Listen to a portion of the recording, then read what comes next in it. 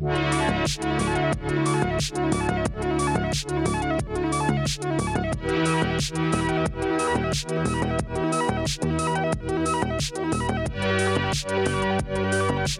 everyone, and welcome to the Optive Theology Podcast. My name is Andy Schmidt. I'm here with Pastor Nick Gibson, and we're back with another podcast. We're doing part 4 of the Biblical Anthropology series called How is Jesus Both the Image of God and the Image of Man? This will be an interesting one because I think this is actually one that I think a lot of people have probably wondered at some point or another in their faith. We'll just kind of jump into this question. So we've talked about men and women and their different anthropologies and their how the fall has affected them. But I think obviously now we have to talk about Jesus. And so let's just start at the basic level of that Jesus was a man and not a woman, because there seems to be some movement in these modern times of like God is a woman, Jesus was a woman, or I've heard like some, Jesus is like non-binary and all this, like God is non-binary. So let's just discuss the baseline, like Jesus is a man and not a woman, and why is that? Yeah, so I think, okay, so I'm going to answer this by backing up just a little bit. And one is that one of the reasons why this is an important thing to talk about Jesus as being fully human is because before someone becomes a Christian, the biggest question about Jesus is he divine? Like, is he God? Right? And then once you recognize that he is God, then you're like, okay, wait, if he's God, then how is he man again? Like, in what sense is he really human? And also, in what sense should that be comforting to me, since even while he was being a human, he was also God, right? Mm-hmm. Isn't that an unfair advantage to be God as a human being, right? Yeah. And so I think it's important to recognize that the church basically argued exactly what that philosophically meant for like 350 years. So it was not by any means a simple thing to figure out. But it's important. I don't think people so much need a philosophical answer as they need like a practical feel of an answer. They need to feel that the one that they are in this spiritual relationship with, that is Jesus the Christ, experienced and is fully human, so that there's a real personal belief that he understands them, that he experienced what we experienced and all of that. Does that make sense? Yeah. Mm-hmm. So, and we'll get to exactly why that is the case theologically. So to get to Jesus being a man, let me answer sort of a progressive idea with a progressive idea. Okay.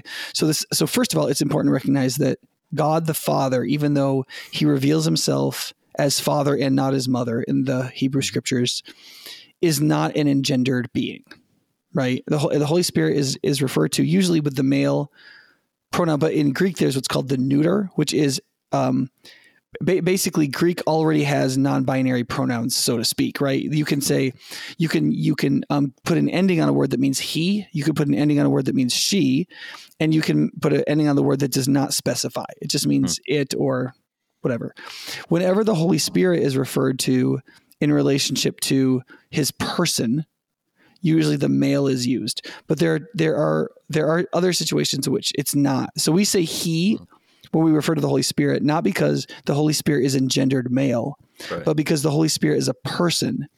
And in the English language, when we say the word it, we're assuming the thing does not have a personhood, isn't a person, right? Yeah. So when we say he about the Holy Spirit, we're not designating his maleness. We're only designating his personhood. Now someone could say, well, then can we refer to the Holy Spirit as she?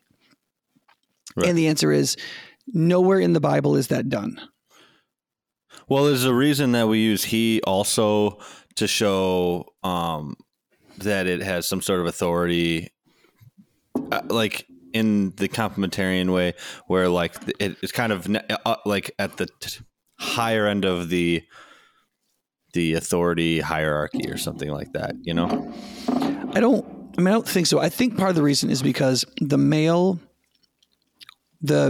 ending and the neuter ending in Greek are very similar. In some cases, they're the same. And so sometimes you have to guess or assume whether an ending is male or neuter.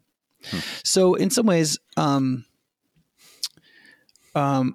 I don't know if that would be the case. I would say one of the reasons why God reveals himself as Father is because of the authority structure in the ancient family. Yeah, that was my question. Yeah, I think that, but I don't think we should assume from that means God is male. Right. And it is true. Some feminist scholars have pointed out that there are a lot of times where God refers to himself in feminine metaphors. He never calls himself a mother. He never says, Israel, I'm your mother. Right. But he says things like he uses metaphors where he is in the feminine characteristic and engaging in like things that are associated with femininity and even are feminine. So like mothering type things, like nurturing type things. Yeah. Or that I nursed you. Right. Yeah. Like only mothers do that. Right. That's very feminine.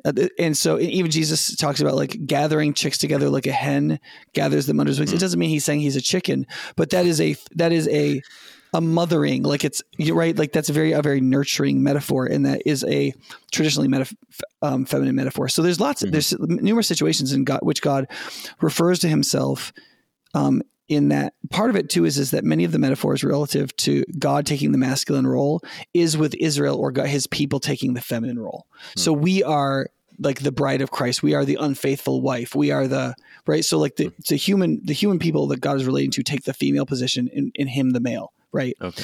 So part of it is that relationship, but Jesus is really clear in John 4 that God does not have a physical body. He's not engendered like we are as creatures that mate and have offspring and so on. Right. And so even though we refer to God in the male gender, we refer to him as the Father. And there are the primary metaphors related to God the Father are masculine. It doesn't mean that God is a man, if that makes sense. Yeah, I get it. Does that make sense? And I think that's important for our sisters to know and for us to make sure we know, right? So because I think that means that like when it says that everybody's created in the image of God, that you can't just be like only men are created in the image of God. Right. You have to find out a way in which that also and because God describes himself in some nurturing feminine ways sometimes, or he uses those ways, then it's easier to say it's man and woman. Right. And then what you get the result of believing that God is a man is patriarchalism, because you have to believe then that masculinity is superior because God is a being of perfections. And if he is masculine over being feminine, then we have to believe in some way masculinity is superior to femininity in its operational nature in God's character. Right. And so therefore the maleness is better, right? And that's something we need to avoid, and I think we need to avoid, right? And so the differentiation and authority that we talk about in like male and female roles and stuff like that is true between God and us for sure, right? But we shouldn't mistake God for being male. That's why Jesus being a man can be kind of a scandal to people, right?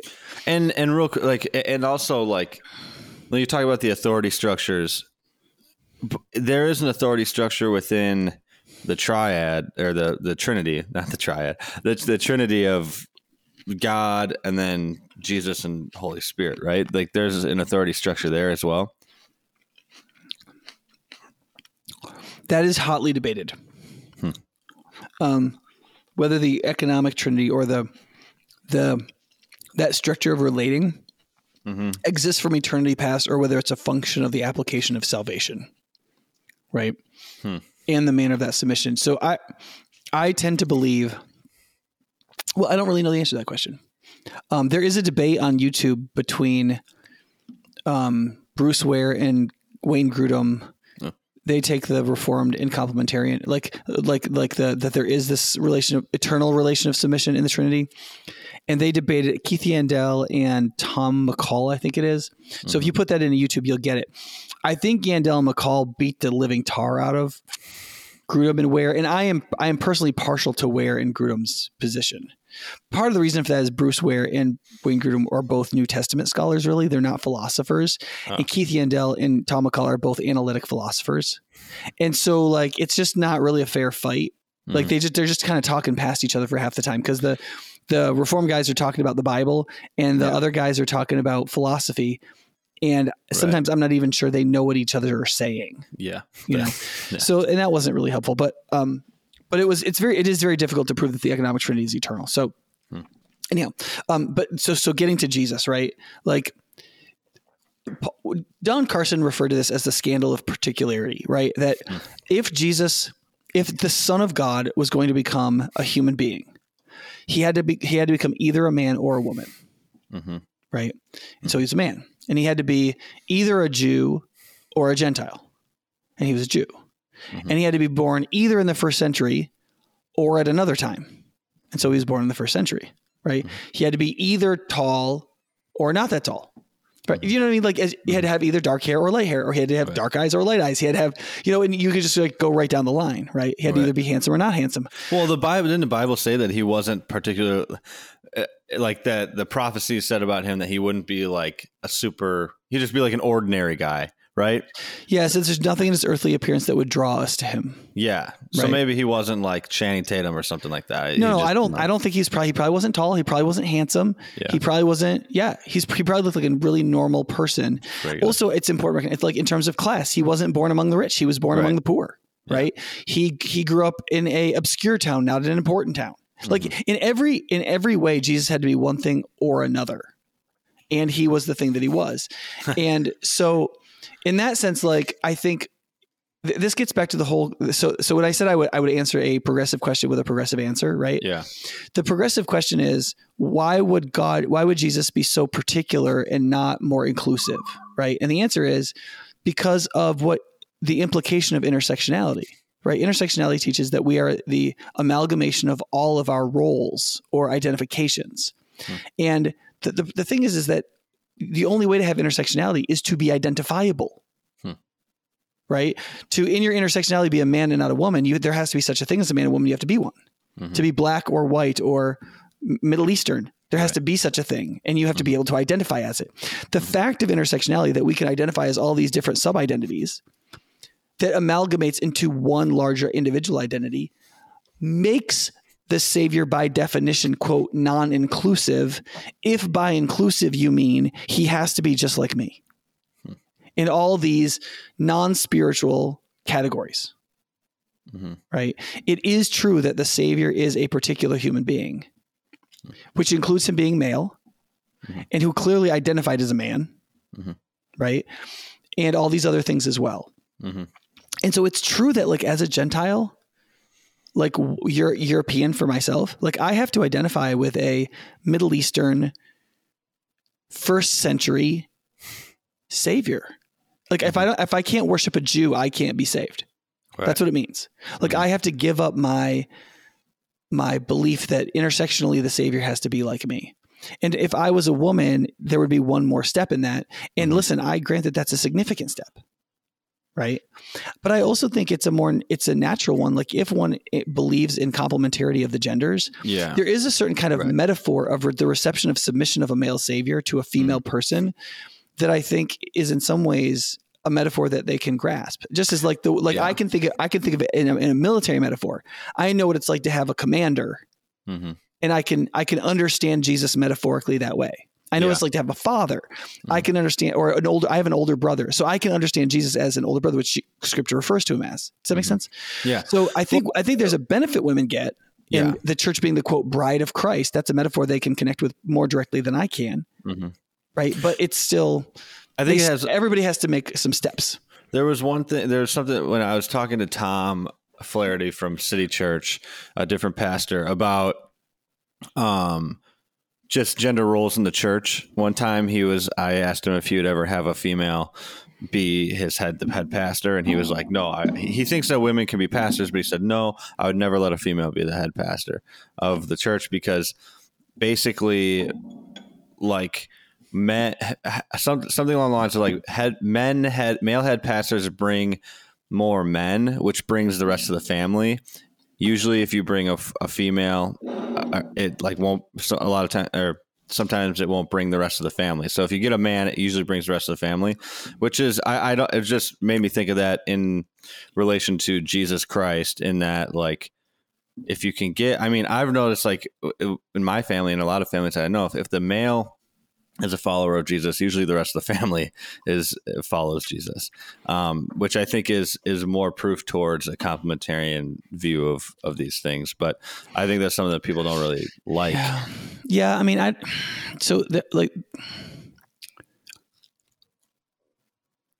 there's a lot of families, Christian families, where the faith of that family is driven by the wife. There's no question about that. In some ways, that's the way it must be when women are more involved in the early nurturing care of children. Like if a woman in a household does 80% of bedtimes, and bedtime is one of the quietest, most focused talk times of the day, then a lot of spiritual nurturing is going to happen there. Bible stories, but also just conversations with the child. And so in a lot of ways, women are going to have that big, huge share. Oftentimes, even if men are leading the family spiritually, women are still doing 85% of the spiritual inculcation, which is exactly what complementarianism says. Says, right? Now, my issue with Tom in that case would be, I don't like that view, right? That I won't let a woman be a senior pastor because of the sociological implications.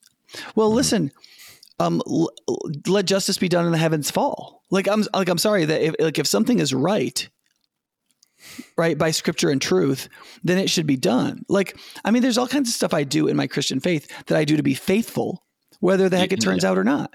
Right. So if I wasn't a complementarian and I believe God wanted women to be elders, right?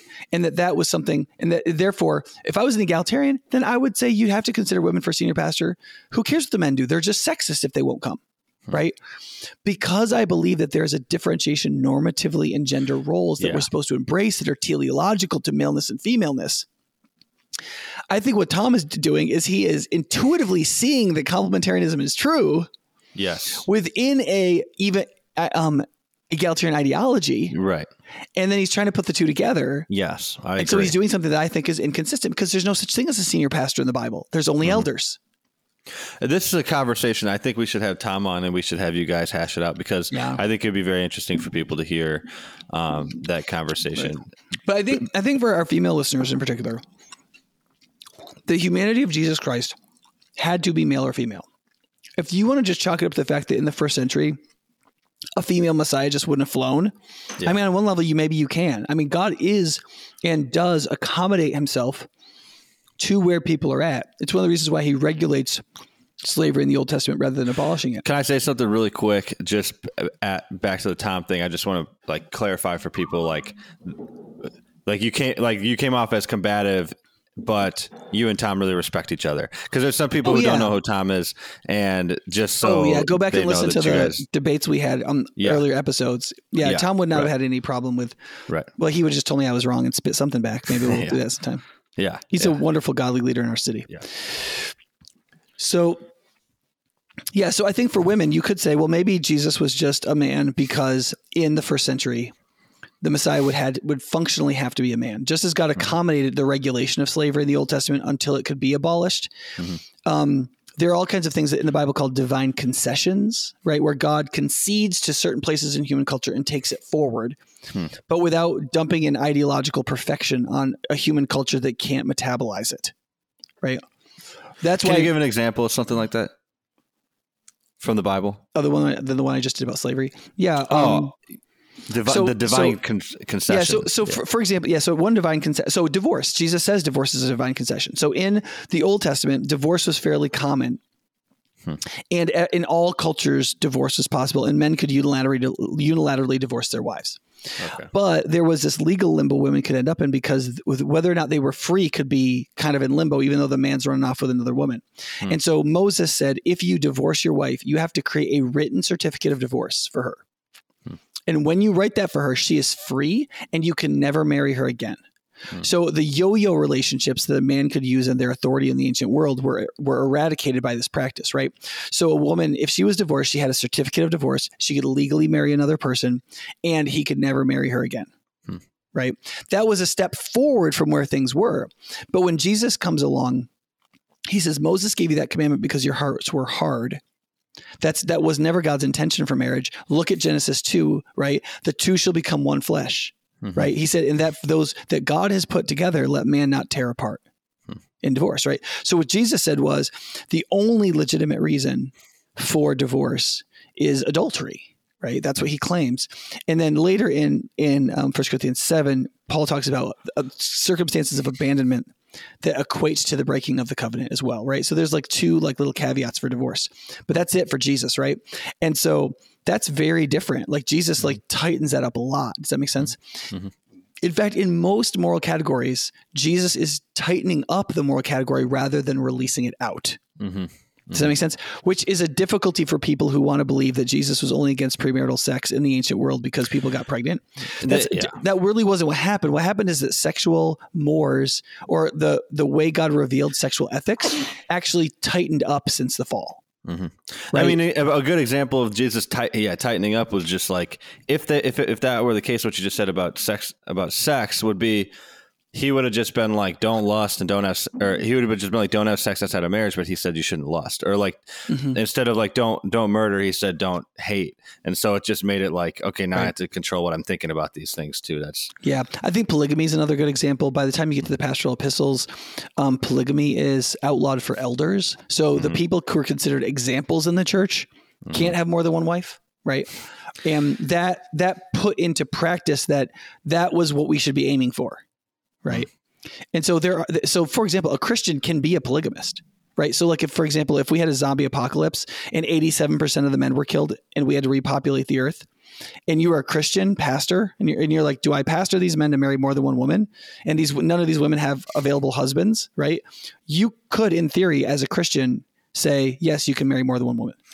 Oh my goodness. That sounds really weird, right? But here's the thing. But Christians in normal situations are to be adamantly against polygamy because of 1 Timothy 1, 1 Timothy 3, and Titus, and the New Testament teaching on the inviolability of one man and one woman being married to each other and being co-partners. And sociologically, we can see how the importance of that, because in polygamous cultures, it's not the women who hate it. It's the men who hate it. Really? Which sounds really weird, because you'd be like, well, what woman wants to share a husband? Well, here's the thing. Those women have available men they could marry. They choose not to marry them in order to marry a man of higher status. They would rather be the second or third wife of a high status, wealthy man than marry a non-high status, younger man. They choose that. And then what happens is you get a lot of violence and unrest among these younger men who don't have access to women. Right. I mean, that you see that play itself out with King Solomon. I mean, if you had 700 concubines, I mean, like it's to be the seventh, he had 700 wives and 300 concubines. 300, yeah. So to be the 700th option there, but it's still probably better than to be married to like some peasant. You didn't marry some peasant, right? Yeah. You married a king, one of the richest kings in the ancient world. Yeah. And there's a lot of women who like, because remember, like even as far back, if you go back to like Jane Austen and Pride and Prejudice, that wasn't that long ago. And like, women wanted to marry for love, but they also wanted to marry for comfort. Yeah. Like who wants to be poor? Right. And there was a huge difference between marrying somebody who could provide for you decently well. I mean, it really isn't until the 1960s that the attitude of like, well, I'm going to marry just somebody I quote love, which is a misunderstanding of love. I mean, a lot of that like fiery passion is an altered state of consciousness that exists for between 8 and 20 months. Horny. It's just like super horny. It's super horniness. Right. Yeah.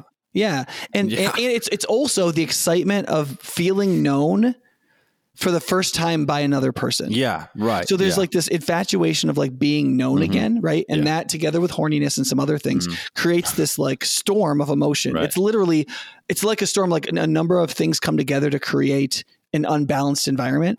Similarly, like your sexual drive, the excitement of being known, the excitement of something new, all these things kind of come together, imagining what your life could be like with this person, like the hypotheticals, all that comes together to create this storm of emotions we call love.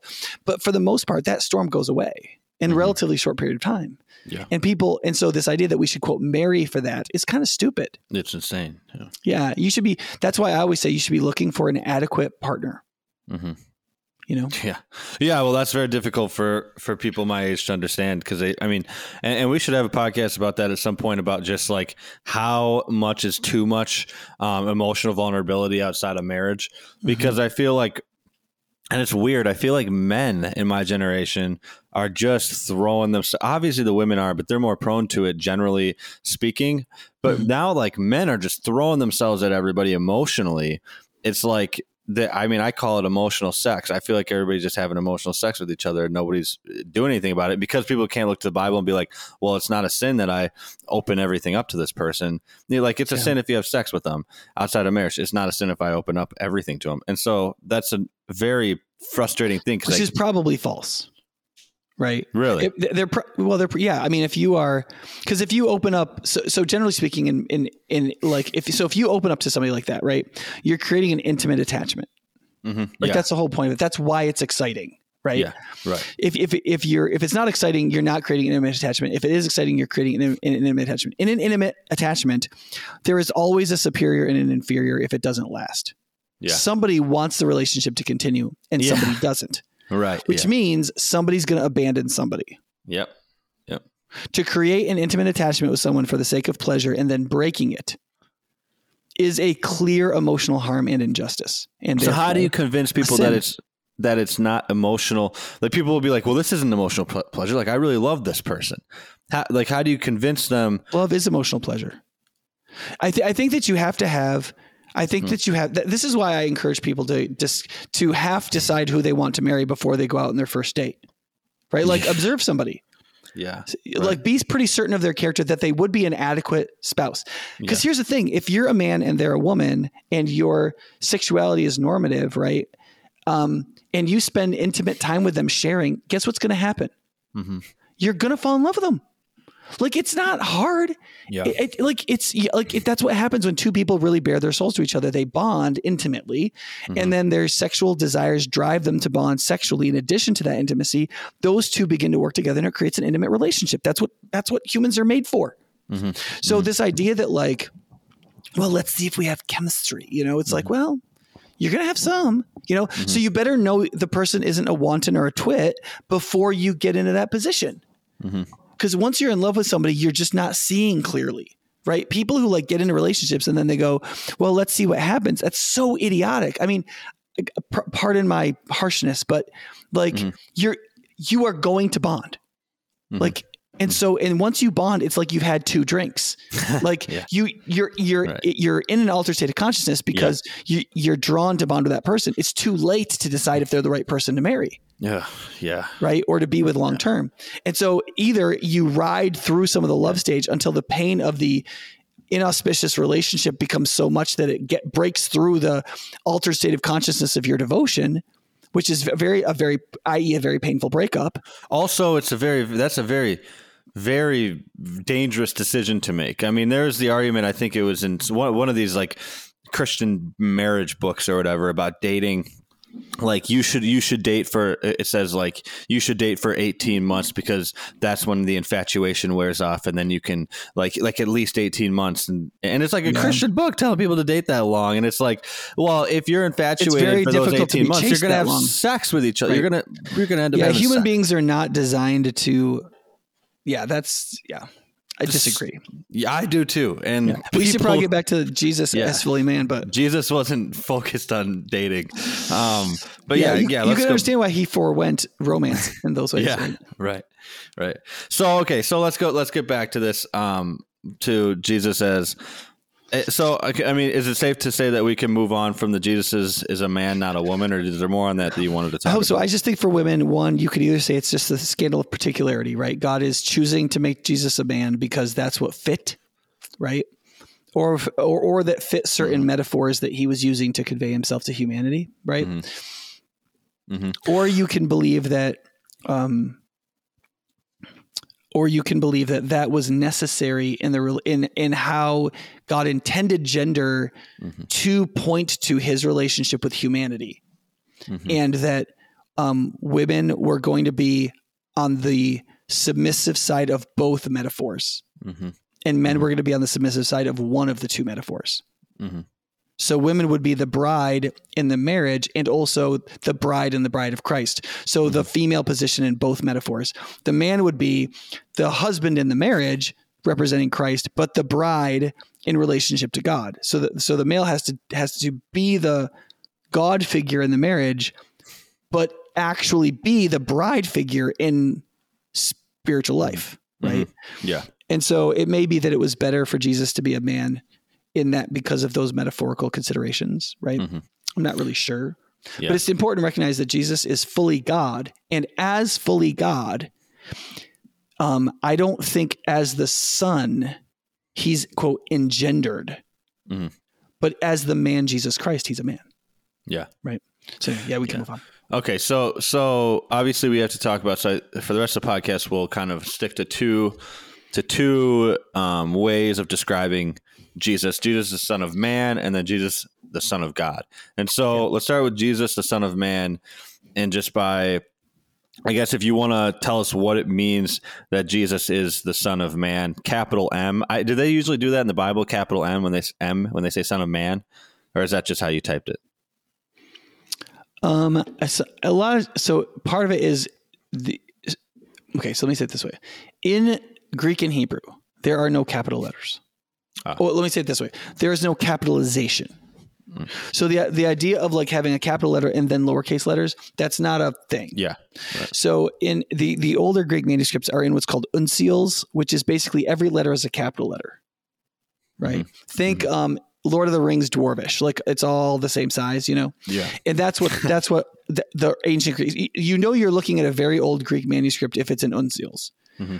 Later, like 4th, 5th, 6th century, they created like a cursive lowercase that everything was called minuscules or small writing. Mm-hmm. So in that sense, anytime you see something capitalized in the Bible, that's a decision the translator is making. So for example, in the Old Testament, when the word Yahweh is used, right, that's capital L, capital O, capital R, capital D. Mm-hmm. They capitalize all 4 letters, and now the word behind that is Yahweh or Yada. But the L is still a little bit bigger than everything else. No, it isn't. In some type fonts it is. That's true. Yeah. But all the letters are capitalized. Yeah, okay. Capitalized. When the word Adonai is used for God, which is like a generic Lord, right? They put Lord capital L O R lowercase O R D, right? So in the way they translate the Old Testament in modern English translations is they'll use different capitalizations to tell you which Hebrew word is behind it if you pay attention. Oftentimes they'll tell you that in the Bible's introduction. Yeah. Right. So when you see Son of Man capitalized, that is a decision the translators are making. When they capitalize it like that, what they are telling you is Jesus is referring to a particular set of passages in Daniel 7 and Daniel 8, where Daniel has a prophetic vision that God comes and he destroys all of these great beasts in the earth, which represent kingdoms. Yeah. And he makes a kingdom for himself. And the figure that symbolizes the leadership and lordship of that kingdom it's someone who looks like a son of man. Okay. And so like in this figure is clearly God. Yeah. Right. So in Daniel 7:13, it says, I saw in the night visions, and behold, with the clouds of heaven, there came one like a son of man. And he came to the Ancient of Days and was presented before him. And to him, that's the Son of Man, was given dominion and glory and a kingdom, and all peoples, nations, languages should serve him. And his dominion is an everlasting dominion. It shall not pass away, and his kingdom will not be destroyed. Right. And then that's the main reference. In the other place, Daniel is called Son of Man because he's a human being. Right. So there's two things Son of Man can mean. One is the Son of Man from Daniel 7, who is the fulfillment of the prophecies given during the exile of the Messiah who was to come and to be Lord over all peoples in spite of all the ragings of the kingdoms of the earth. And that Son of Man comes during a fourth kingdom that is divided and different. And so if you work through those prophecies, it's Assyria, Babylon, Medo-Persia, Rome. So Daniel prophesies before the Roman Empire exists that the Messiah was going to come during the Roman Empire, an empire that was going to be split into two, like one was going to be a pure, and then it was going to split into a less pure empire. So like the Roman Republic, the Roman empires, right? So, and then this mountain would become like this little stone that broke the statue apart would become this huge mountain. And then this figure is the Son of Man, right? Who comes. So when Jesus refers to himself as the Son of Man repeatedly, in every case, he uses the definite article. He says he is the Son of Man. He doesn't ever call himself a Son of Man or just Son of Man. It's always the Son of Man, the Son of Man. Is anybody the Son of Man in the Bible referred to as a Son of Man? compared to the would Yes. David be a son of man or something Everybody like that? else. Everybody else is referred to. So the phrase son of man is in the Bible. I want to say it's like 189 times or something like that. 193 times.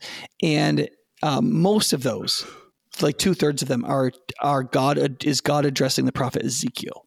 Oh, for some reason that's what God always called Ezekiel, son of man, do this, son of man, do that. Right. Really? And some people feel like Ezekiel is the most messianic prophet figure. Right. But there could be a number of reasons why he's referred to as the son of man that many times. Right. But he is the human being, but there's a number of places where he is like the intercessor, the savior. So some people feel like it's actually an intentional messianic reference, but that it's really hard to prove that. Yeah. But one of the things that you find with like Muslim scholars and Muslim apologists, mainly, they will say, don't you see in the Bible, Jesus referred to himself as the son of man more than anything else. And that means that he believed he was a human being, not God.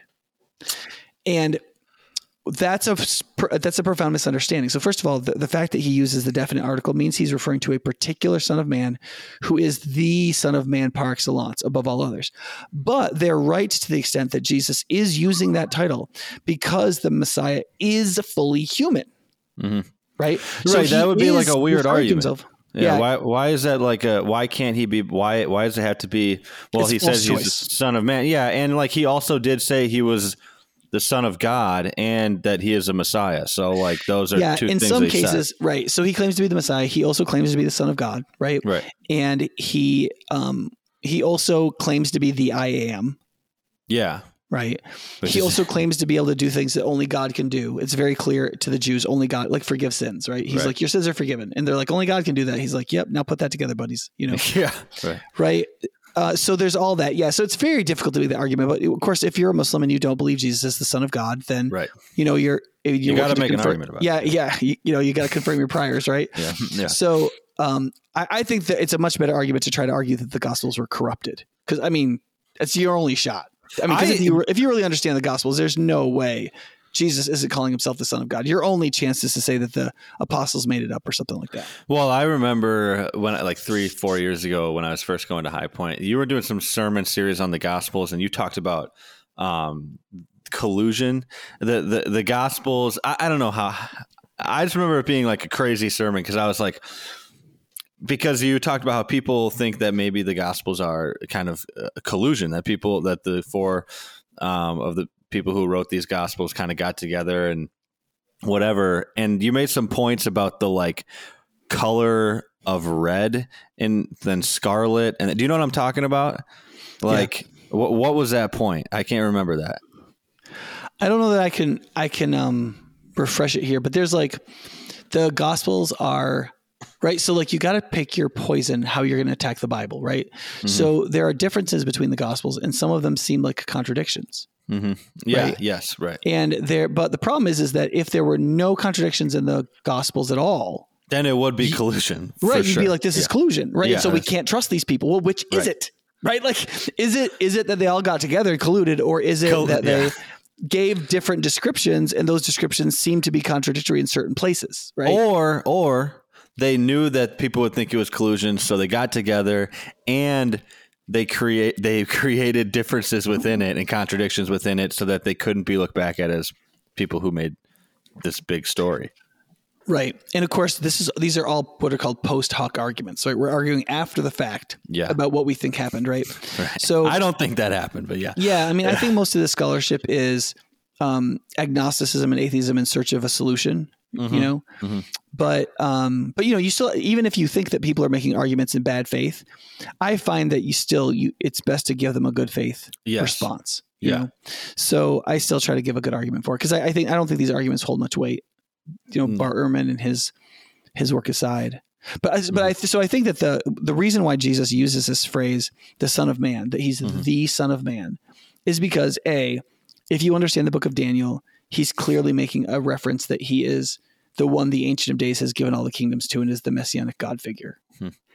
And he is saying that messianic God figure is a human being, is a son of man. Yeah. He's just the son of man.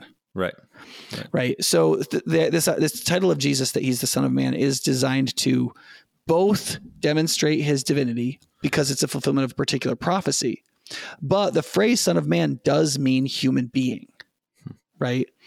Like a really simple version of this is like the very first reference to Son of Man in the Bible in the book of Deuteronomy. In Numbers 23:19, it says this: God is not man that he should lie, or a son of man that he should change his mind. Mm-hmm. He has said it, will he not do it?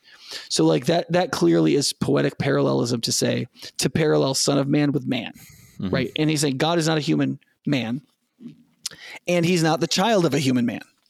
So Son of Man means somebody who is a human being because they are the child or the son of a human being, right? So it's like referring to me as a son of Adam. Well, I was just going to bring that up. And I kept thinking about the Chronicles of Narnia and like the way that the witch describes the Pevensey children is, a daughter of Eve or a son of Adam. Right. And I don't know if that has anything to do with this, but that's just what I kept thinking about in this. And one, it's interesting because in Narnia, you don't think of like Adam and Eve being the people who started. I mean, that they weren't. It was Diggory and Polly and whatever. Right. But it's interesting that they use son of Adam and daughter of Eve. So I just thought about that. Yeah. Yeah. But you keep No, going. I agree. Yeah. And the point of that is to say that they were humans, right? Yeah. Right. Right. Because the witch, I can't remember if the witch or Tumnus, I think it might have been Tumnus, who's like, you are a daughter of Eve. Yeah. And she's like, yes. He's like, wait, I don't mean to be, but you are in fact human. Yeah. And she's like, yes. Yeah. He's like, because there are no humans in Narnia, right? Humans come from a different country. Well, was the witch a human? I mean, she was a witch. I don't know if that is that.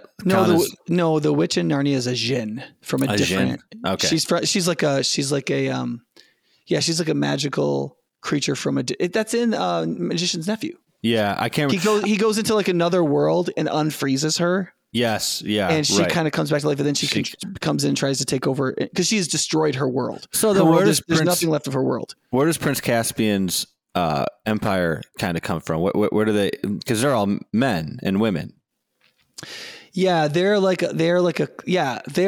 human beings, but they're human beings through a different creation story, and so they weren't referred to as daughters of Adam and Eve. Yeah. Okay. Gotcha. Mm-hmm. Yeah. Yeah. I got to read those again.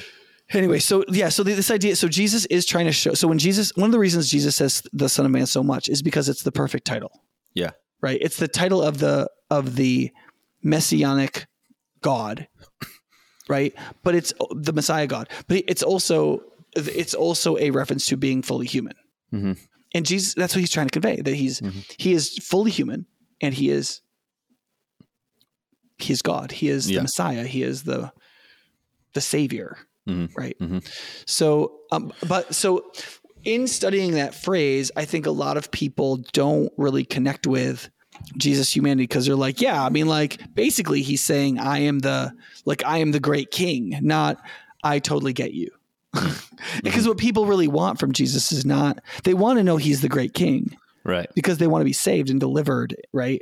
Right. But when they're like, they find out they're infertile and they're crying. Yeah. And they're trying to turn to God. They want to know something of like the tenderness of Christ's humanity. Right. Does that make sense? Yeah, they don't want the king per se in that situation. Right. Yeah, in that sense, that they're looking for something that's a little bit more feminine. Yeah. But the metaphor the Bible uses for that office of God, like that work that he does in our lives, he doesn't usually use a feminine metaphor. He uses the metaphor of a priest. That like a priest is somebody who is supposed to be there to take you to God and to do what's necessary to get you there. Yeah. And the priest is always a human being. And so the priest knows what it's like to be human. He's supposed to. Yeah. And so in the book of Hebrews, for example, when the author is trying to explain that Jesus was created a little lower than the angels, that is, as a human being. Right. That the result of this was because he's so truly human, he can be a priest. Yeah. Right. So okay. I think that's the like metaphor that's supposed to touch us the most deeply, I think.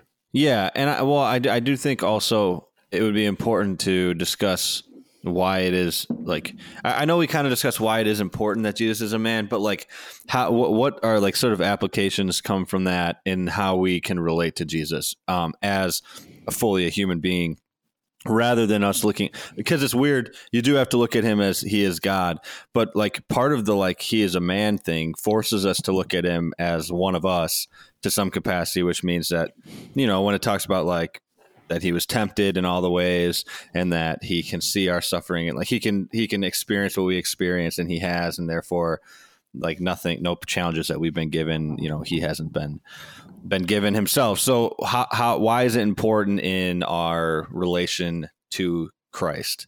And I know you kind of mentioned that he can nurture us, and there's ways in which he can you really have a relationship. So, let me read some of these verses from Hebrews, because I think it'll give people a really good context. And this is one of the biggest. So in the book of Hebrews, the first chapters, it presumes that people are kind of infatuated with angels, because Jewish people at this period of time, it was fairly common for them to be into certain forms of spirituality and angelology. So like they're into angels. And so he's trying to say, okay, Jesus is better than the angels. Mm-hmm. And the way he became better than the angels, or demonstrated or showed he was better than the angels, was by becoming less than the angels. Yeah. Right. So he says, there's a place in where someone has testified, what is man that you are mindful of him? The son of man that you care for him. See that parallelism again? Mm-hmm. Man, son of man, right? Mm-hmm. You made him a little lower than the angels. You crowned him with glory and honor and put everything under his feet. That's Psalm 8, verses 4-6. He says, in putting everything under him, God left nothing that was not subject to him. Mm-hmm.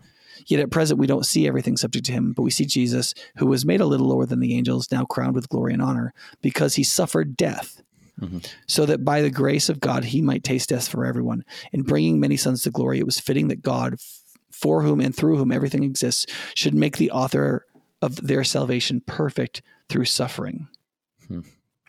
Right. And then it talks a lot about how Jesus calls us brothers, and how he calls us in that sense of his spiritual children. Right. And he says, since the children have flesh and blood, he too, that is Jesus, shared in their humanity, so that by his death he might destroy him who holds the power of death, that is the devil, and free those who all their lives were held in slavery by their fear of death. For surely it is not angels he helps, but Abraham's descendants. Abraham's descendants in that context means not Jews, but all who are descendants of Abraham's in faith. That is, they believe in God's covenant. Right. Mm-hmm. For this reason, for this reason, he had to be made like his brothers in every way, in order that he might become a merciful and faithful high priest in the service of God, and that he might make atonement for the sins of the people, because he himself suffered when he was tempted. He is able to help those who are being tempted. So like in that passage, you see there's a bunch of stuff. There's like how his humanity helps us with temptation. Mm-hmm. How his humanity allows him to die in our place because he's like us. Mm-hmm. How he can be faithful and merciful to us as a high priest because he suffered. He was a suffering human being. So when human beings suffer, he gets that. Right. Yeah. Right. And there's a number of other things, obviously, like he knows what it's like to have like a spiritual family. He knows, because of that, he knows what betrayal is like. I mean, there's all these ways in which like all the rings of human experience are connected to him. Right. You know, and so I know it's hard for people when they really get the sense that Jesus is God to say, okay, but Jesus is fully human. All the things that are endemically human or totally human that I'm experiencing, Jesus experienced. It is weird because when you talked about betrayal, like Jesus was betrayed. When I just think about that, I think about the Bible, and I'm like, when you read it, you don't really capture probably the emotion that goes into that, because it's just like Judas betrays Jesus, and Jesus is taken. It's just like one step after the next, and then I don't think about the fact that like Jesus, this is like one of his best friends, and they're very close, and I don't know, just like probably how painful that was. I just don't even think about that. And that's probably the case for a lot of people who are just reading the Bible and just reading the words. I know that we talked about how like Jesus wept. But even that's just a short it's 2 words, and then you just move past it. So there is something more to probably the relational damage that was done in that situation. And that so there are ways in which Jesus' emotions expressed through like tears. Yeah. There's not a ton of time spent on them. Like Jesus is depicted as weeping only a few times, right? Mm-hmm. Though he is called a man of sorrows. Mm-hmm. That is, his life was like Jeremiah's, and that it was like overwhelmingly sorrowful, right? Mm-hmm. But there is a way in which Jesus is not like us, in a way in which he does not, quote, identify with us in his behavior. And that is our wretchedness, like our sin. Yeah. Right. Like Jesus didn't sin every sin so he could know what it was like to be a sinner. Yeah. Right. You know what I mean? That's like a serious argument from people too. They're like, well, like, you know, I'm thankful for, I hear people say, you know, if let's say somebody like drank a ton in college or whatever, you know, and like partied it up. And they're like, they stopped, and later on they're talking about it, and they'll be like, well, I'm thankful for that time because now, you know, because I experienced it, I can talk to people about that more and be a better example to them. And I kind of get what they're saying, but I don't think that it's good to be thankful for that stuff. That's like me being like, I'm so thankful that I watched a bunch of porn because now I can like connect with other men who watch porn. I think I can identify with them good enough and be like, look, man, like I really want to drink, or I really think a bunch like women are, you know. Yeah, listen, God's use of your sin is an act of graciousness, right? Yeah. So he it's not like, oh, I'm so glad you sinned so I can use this, right? Yeah. No, we made a crap show of everything, and he is so artistic, so creative, such a good craftsman. Yeah. As a worker of providence that he can make something good out of it, right? And that's great. Right. And so he's going to use what's there, and the fact that you have the experience is all that there is that's good in it. Like the only thing to use is that, right? Right. Kevin Van Hooser, I think, said it this way. He's a theology professor. He said, one of the reasons it's good Jesus didn't sin is because if he sinned, he would not have been the perfect experiencer of temptation. Oh, yeah. Because he said, think about it this way. When is temptation the worst? And the answer is, well, right before you sin. Yeah. And why is that? Because it steadily gets worse and worse and worse until it breaks. Yeah. That's kind of how temptation works. Right. And so in order to experience the worst possible temptation, you have to not sin. Right. Right. And so that just pressure just keeps building up and up and up, right? I mean, by the time he was 33. Until it doesn't.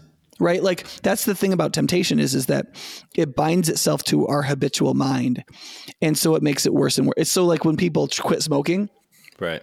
Right. Like smoking really doesn't have profound physical side effects. It's not like coming down from heroin. Yeah. Right. What you get is that little nudge, like when you want to have ice cream after 9:30 p.m. Yeah. Like you're not being hurt. You just have an urge. Yeah. Right. But if you don't answer that urge, it'll like repeat itself and it'll get a little stronger. You know, you could sometimes, I've heard men talk about this when they are trying to stop masturbating, if they were doing so regularly, like the urge to do that is like, it feels almost unbearable for people. Right. Yeah. And then, but it won't kill you. Like, you just gonna be like, look, and it's not even technically pain. It's just, it feels like this overwhelming desire, even though it's not overwhelming. You've just responded to it so much. Your ability to say no is just very weak. Right. Yeah. And so what happens is if once you say no, it starts getting easier and easier and easier and easier and easier and easier and easier until same thing with cigarettes. After a while, it's like 11 days and you're like, you don't even care. Yeah. Right. But people believe it's really hard because they have not been successful. Well, is there some sort of like, because I found that with myself when it comes to, I'll just say sexual sin. There came to a point where it was like, I felt like, this is very difficult to explain, but I couldn't stop the habitual sexual sin, whatever, porn, that kind of stuff. Mm-hmm. And I was just so frustrated, but then I got to the point where, it felt like there was some sort of, I don't want to over spiritualize things. That's what I'm trying not to do right now. So, because I think I don't want to be that way. But there came to a point where I was just like, I'm so sick and tired of this. And I just like prayed a whole crap ton. And then it was very intense. And I, read through Galatians, and then I listened to Matt Chandler, and there was all this stuff. And it like really just like changed, I guess kind of in some capacity, like overnight changed my entire perspective, and I felt like I had the strength over these things. Now I know that's not how it works, but since then it's been fairly like really good. And what the heck happened? I've tried to figure that out. Like I don't know what happened because I spent like years trying to stop. Right. Yeah, that's one of the things I think is important to, like, with younger men. Instead of catastrophizing certain sexual sins, even though they're pretty bad in a certain way, to say this is a great opportunity for you to fight a real fight in your life and take control of yourself. Right. Because one of the things I notice is that not just Christian men, but men who can't overcome sexual, I'm just going to call it perversion, because some men won't recognize that it's sin, but they do recognize that this is not how they were meant to interact with femininity. Yeah. Is watching somebody's fake boobs on a screen, or people having sex on a screen and having some kind of sex with themselves, right? With lotions, like that's not what they were meant to do or who they were meant to be. Right. Yeah. And so it's demoralizing for them. You can, like, see it in their shoulders and on their face that they just don't feel like men because they can't control or embody their own sexuality, and it feels so demoralizing. That's what I say. Like, listen, like, get control. Like, and then what I find is that it forces you not just to, like, engage in self-control relative to your urges, but you have to become a bigger person. Like, you have to become a more substantial human being than the visceral sensuality of your sex drives. Yeah. Well, who is that person? Is it a person who loves Jesus the Christ? Is it a person who wants to be a husband and a father? Is it a man who knows who he is? Is it, or so it leads you positively to grow as a person, but then also one of the reasons you got into that sexual repetition to begin with is either you just kind of, like, fell into it because that's what everybody does, which is very common for men now, right? But if you find that it's not very easy to break, it may also be because you have some kind of wound that is being filled by this repetitional action. Well, for God's sakes, like, that needs healing. Yeah. I think that was, it forces you to get healed too, or to pursue that healing, which is a journey, but you'll never start that journey if you're still, Well, and I think for myself, what ended up happening was that it became like I think God was trying to test me, like, in a practice in humility. I think he was kind of just like, you got to confess all your sins to me, like, in a way that I didn't know totally. And confession to God is very, like, weird to me. Like, I can easily tell my friend, like, people, my friends, like, oh, I did this and that. But when it comes to, like, talking to God about it, it was always weird. And then I had to learn through that, which I think is a place of, I guess I just had to be humbled because I was like, I don't want to tell God these things. So, which was a form of healing, I think, into some. So was it because you thought this is stupid, God already knows, or is it just because you just didn't want to do it? Partially, I think, because I was like, yeah, he does already know this stuff, and also, like, I just felt like, I was like, I don't feel like God really wants to hear it. Like, I feel like he doesn't want to. I feel like he just, like, okay, dude. Like, I already know that this happened, and, like, I set the bar here, and you always come up short. Like, and it was this whole thing of, like, oh, like, Andy effed it up again, and I was just, like, sick and tired of, because I would pray after I sinned, and I'd be like, God, forgive me my sins, but it wasn't genuine at all. It was just kind of like the practice of, like, getting that little prayer out of there so that I can kind of have a little bit of peace of mind. And then go back and do it tomorrow or whatever, I just didn't feel very, I think I had to learn that, like, God actually, like, he actually really did care about me, and he cares about when I sin, like, very, very deep, like, very deeply. And I'm hurting him in ways, and myself in ways that he, like, I don't know, like, seeing God as somebody who, like, but have you confessed to people before when they knew you'd sinned? Like, when you apologize, it's pretty rare that you're alerting somebody to the fact that you sinned, right? Yeah. Aren't you acknowledging to them that you know what you did? Yeah. Like, you're saying this was this, and they're like, yes, it was. Yeah. Right. Yeah. I think confession to God and to others, frankly, is usually a form of acknowledgement. Yeah. Which is both restorative. Yeah. Yes. Right. Because you're like, if you have a fight with your wife, she knows what you did. Right. Yeah. And you're like, baby, I'm sorry. I did this. And she's like, yeah. Hopefully she won't say, yeah, you did. She'll be like, thank you for apologizing, because you acknowledge it. So, like, now your relationship can move forward because you acknowledge that what you did was wrong, and you're both agreeing on how you should be treating each other. Right. But even more specifically, for me, it was I acknowledge the specific thing, because I would always try to cover it over with, like, like, God, sorry for, like, sinning, like, and not like, God, sorry for doing the specific thing that I know is wrong, and you say it's wrong. And then when I started doing, like, when I did that, and I got real specific with, like, all the things with God, it did feel like there was, like, forgiveness and grace and all those types of things that people talk about. But I had to get specific. I had to kind of be honest with myself, and I had to be honest with God, and kind of say, like, put those things I did into real words that he could hear. And so that was. Yeah, I think that there's a couple reasons that's super important. So if you're listening to this, if you're younger especially, but this is good for everybody, is apologies need to be very, very specific and totally mea culpa. That is, it's my fault. Yeah. I did X. Right. Now, if you're in a situation where you think you are only 50% to blame, then don't say that. Just apologize for your 50% and don't refer to anything else. Yeah. I did this. Be very specific. I said this. And when I said this, I was intentionally trying to intimidate you so that you wouldn't argue back and so on. Right. Like you get really, really specific. And then you say that was entirely my fault. Yeah. And I'm really sorry. Yeah. And it is my desire to never do it again. Yeah. Yeah. Right. If you want to have good relationships, that's how you apologize. Right. Right. No, I agree. Now, and there's two reasons why that's important, because the other person really feels valued. They know you have a shared personal culture so that you can proceed on agreement. There's intimacy, right? Yeah. And the humiliation is really good for you because you don't want to have to do that again. Oh, and you felt the full pain of it. Right. And it's you don't want to be that person. I do believe that it can set the tone too. Like it can set the tone as an example of like, if we're going to apologize and we're going to confess things to each other and talk about what we did that hurts each other, then let's not talk about it in the most ambiguous way that we possibly can so that we don't have to deal with it. Let's all like agree, like let's all do this. And I'm going to start by practicing it first. I'm going to be very specific about exactly what I did and apologize for that. Yeah. And if they don't apologize, don't say anything then. Right. Wait at least 2 days. Don't retract your apology. Take it back. Yeah. And then because that's not the point. The point is no matter if anybody ever apologizes on the entire planet Earth, right? Mm-hmm. You should acknowledge the truth about your life before God. And the truth is you did something wrong and you hurt another person, and that should be acknowledged. You should acknowledge it and that's the only way you can regain your honor.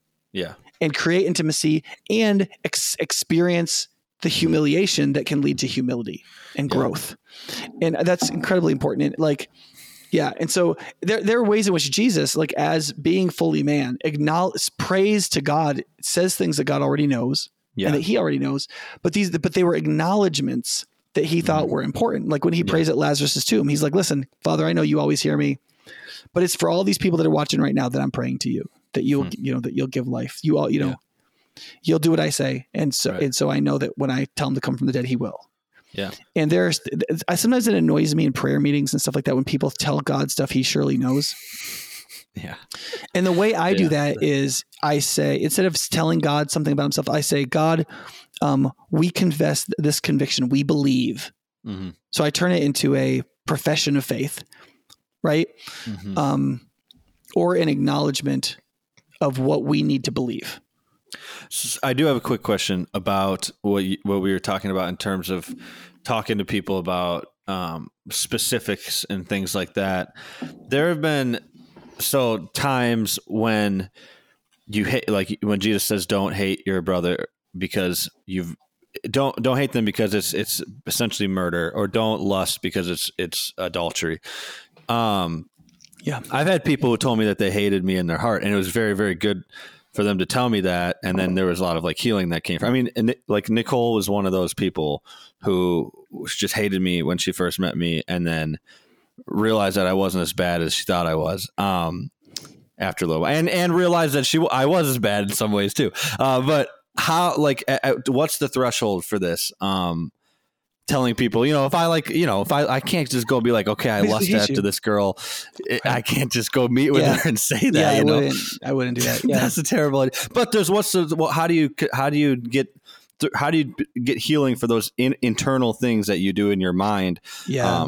That has to do with somebody else. I mean, generally speaking, I would not confess to a man or a woman that I had engaged in some kind of sexual impropriety like that, unless it was extremely obvious that they knew it. Yeah. And that I wasn't sexualizing the relationship. In most cases, you'll be sexualizing the relationship. It'll produce really terrible outcomes. Right. Would you do it for hatred? I might. I have in certain cases. Okay. There's an elder on our elder board right now that just drives me nuts sometimes. And he's actually a very good man.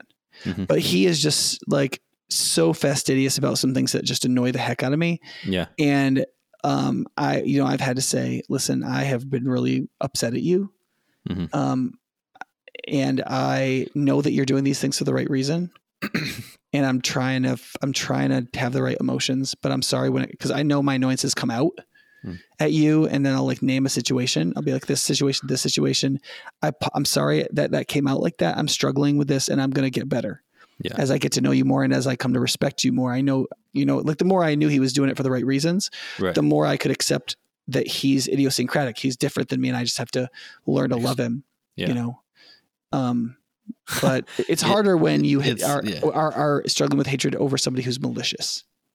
Yeah. But that's one of the reasons why we can serve as confessors, that is, people who receive confession for other Christians. When it says confess your sins one to another, I don't think it necessarily means only your sins against each other. I think that I think having like an accountability partner or a mentor that you confess your sins to. I think even the like high church role, like Roman Catholic and Orthodox thing where they have confessions, the more I've talked with priests in the Orthodox Church and the Catholic Church about it, I'm like, okay, so what do you really think happens? Do you think it's like the sacrament where the blah, blah, blah?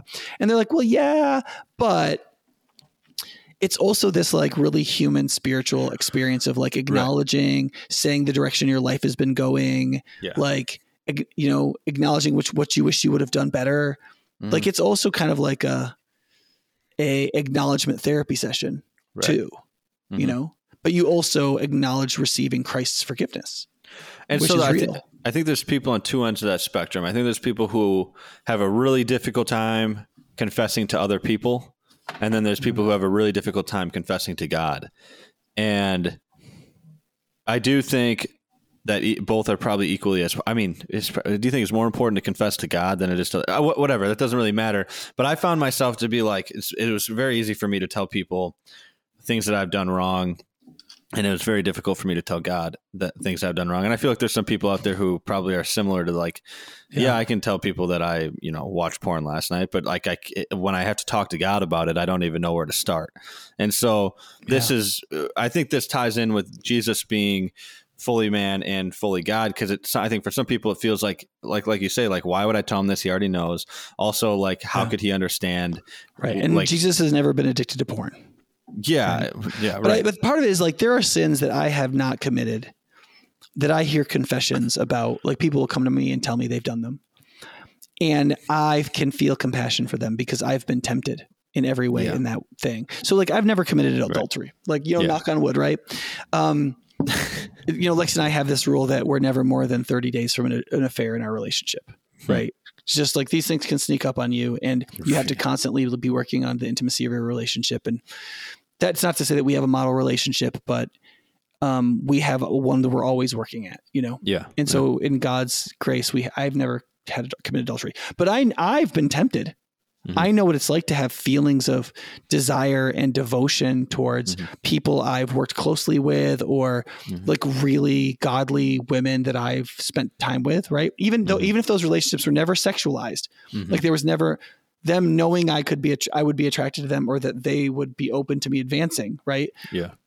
Like I still felt those emotions, and it's not hard to use human imagination to be like, what if she just had said one day, Nick, would you just hold me? Yeah. Right. Like this woman, and I like, what would I have done? Would I have been like, no, or like, And like, when these people tell me their story, and I'm their high priest in the flesh, so to speak. Yeah. And they're like telling me, hoping that I can stand in for God and say the truth that they want to believe, that in Christ they can be forgiven and have a new life, and they can walk away from this and they can pursue some good moving forward.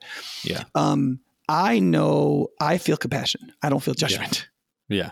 And I feel like the more I've grown in touch with my humanity and the frailty and wretchedness of my human existence, the more I've experienced Romans 7, the more people don't confess sins to me anymore where I am like, you terrible person. And even sins that are horrible that I have never committed, like molesting children or killing someone or just horrible events. Like a pilot told me not that long ago that he ran a bombing run over Iraq and he blew a 16-year-old girl apart. Right. He hit his 8 targets, but there was also the collateral damage of this 16-year-old girl. And it wasn't murder, but it was civilian casualty, and he was just torn apart by it. And I've never done that. Right. But like, I felt it really deeply, right? As his priest, so to speak. Mm-hmm. And so I think that a lot of people believe in their hearts that Jesus has to have sinned to be a good high priest for sinners. And that's not true. What God says is, no, I allowed my Christ to be tempted in every way. So he knows what it's like to be torn apart inside. He knows what it's like to be like, feel out of control, to feel wretched, to feel weak, to feel all that. Mm-hmm. But he was without sin. Yeah. So he's felt more temptation than you've ever felt.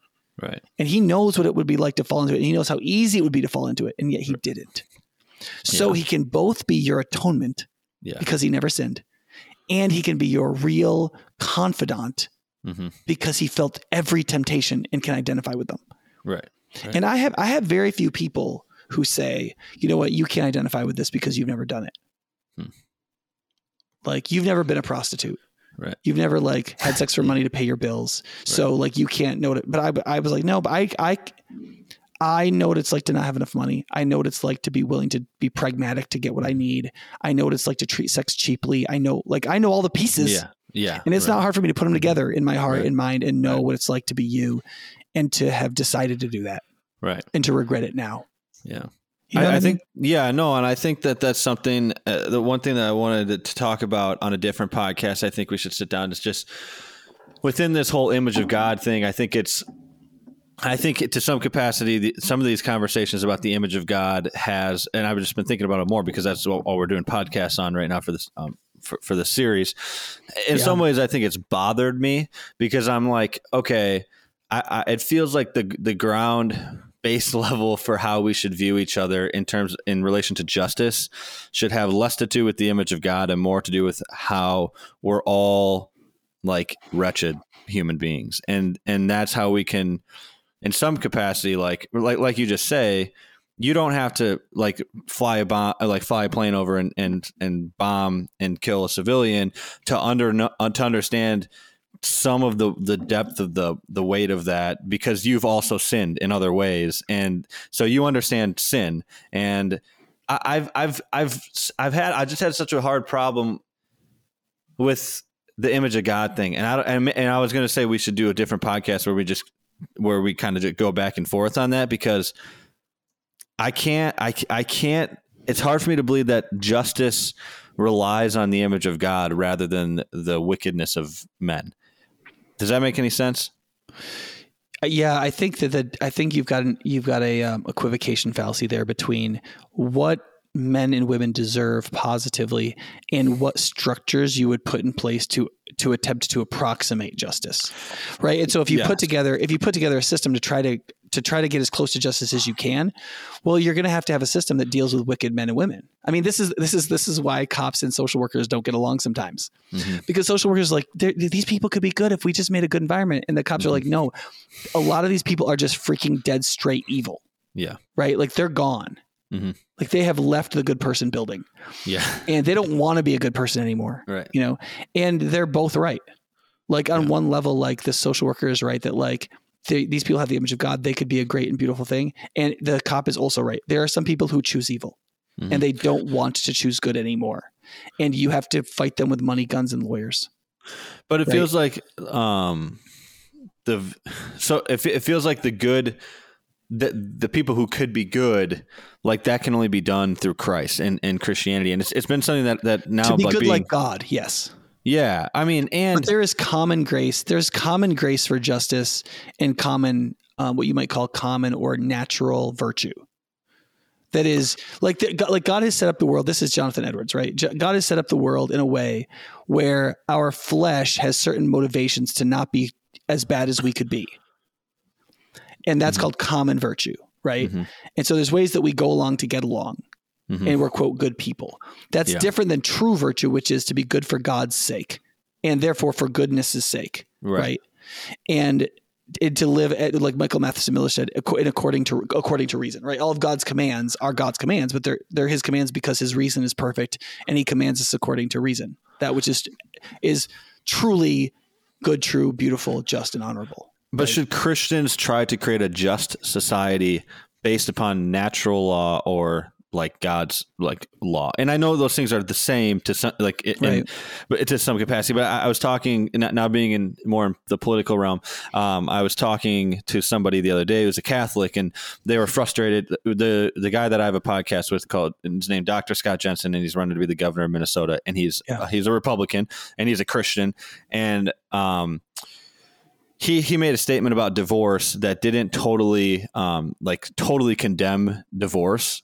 And this Catholic friend of mine was like kind of frustrated with that. Like, he didn't condemn divorce. And I was kind of like, well, it feels like he's, there's a thing where Paul says that we shouldn't hold people who aren't believers accountable, for for things that we hold believers accountable for. And so, like, where do you draw the line in terms of justice? I think you have to draw it like within like the natural law, whereas like you can't murder somebody and stuff like that. And if you're a Christian, I think in politics and in justice, you should try to incentivize things that are good, like marriage, like the family.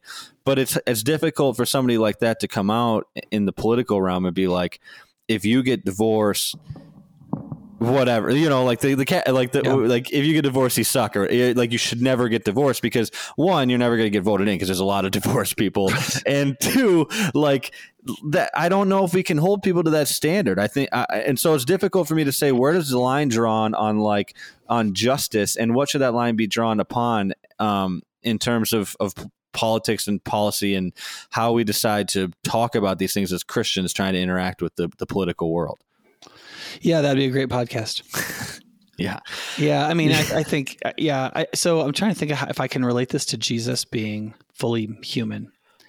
I think it's true that Jesus, all of his commands are in accordance with the natural law. That is, if we could understand the world as it really is, and we reasoned in accordance with true reason, right, to that which is good, true, and beautiful, we would have a list of propositions that would all be true. Mm-hmm. And some of them would seem like minutia, like you should always be courteous, right? And that's true. Everybody deserves your courtesy, right? But if we tried to like give people tickets for not being courteous, that would be unhelpful, right? Right. And so there is a certain kind of justice that has to be relational in nature, and it has to be enforced by culture. Mm-hmm. And then there's other stuff that has to be adjudicated to restrain the evildoer, right? Mm-hmm. And so every society has to make a distinction. Where do we stop? Mm-hmm. Right. And I think this is one of the problems inherent in progressivism too, right? Like, there's a version of conservatism that says we should have absolute comprehensive, like, Christian values, let's say, or traditional values that govern everything. The problem on the progressive side of things is progressivism, in order to really work, has to control everything. In that sense, it's like communism. Yeah, the more you give people freedom to do what they want, they will act in unprogressive ways.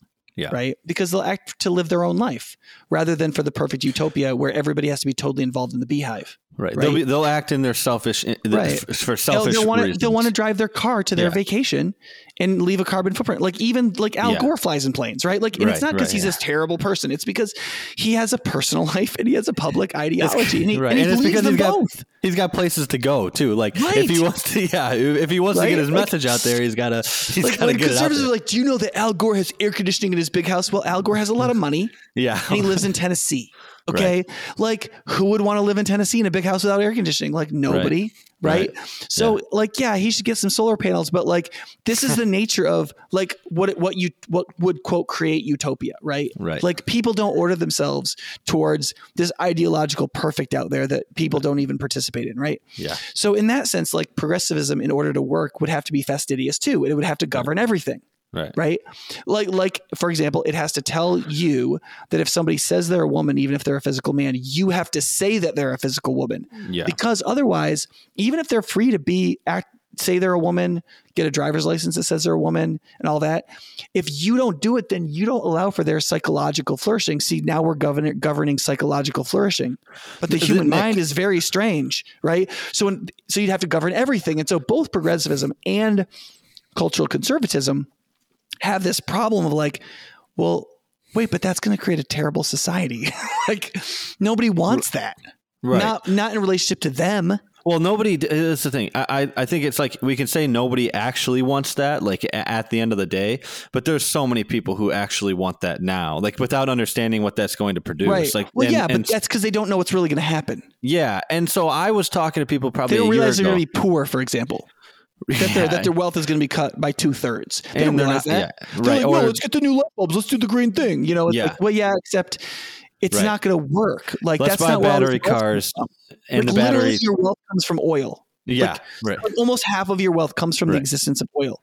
Right. Like everything, like all this crap people can buy now that their house is just full of all this crap they don't need that they like. Right. The reason they can afford that is because of international shipping.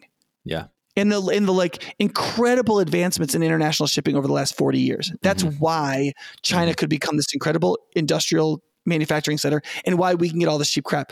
All of that is run by oil. Right. Every last bit of it. Okay. So like you take that away and you think we've experienced supply chain problems now. Right. You have no idea. Well, that's Can you imagine how long it's going to take ships to get over here? Right. On like solar power? That's the crap that happens though with people now is that they like with the gas prices and things like that, or it's like we will not drill in the United States, but who cares if they do it in the Middle East? Like the whole let's buy Russian oil. Right. If it's not by me, then if it's not close to me and I don't have to look at it, then it doesn't matter. But I want to ask a question about which and we're concerned with global climate change. Right. Yeah.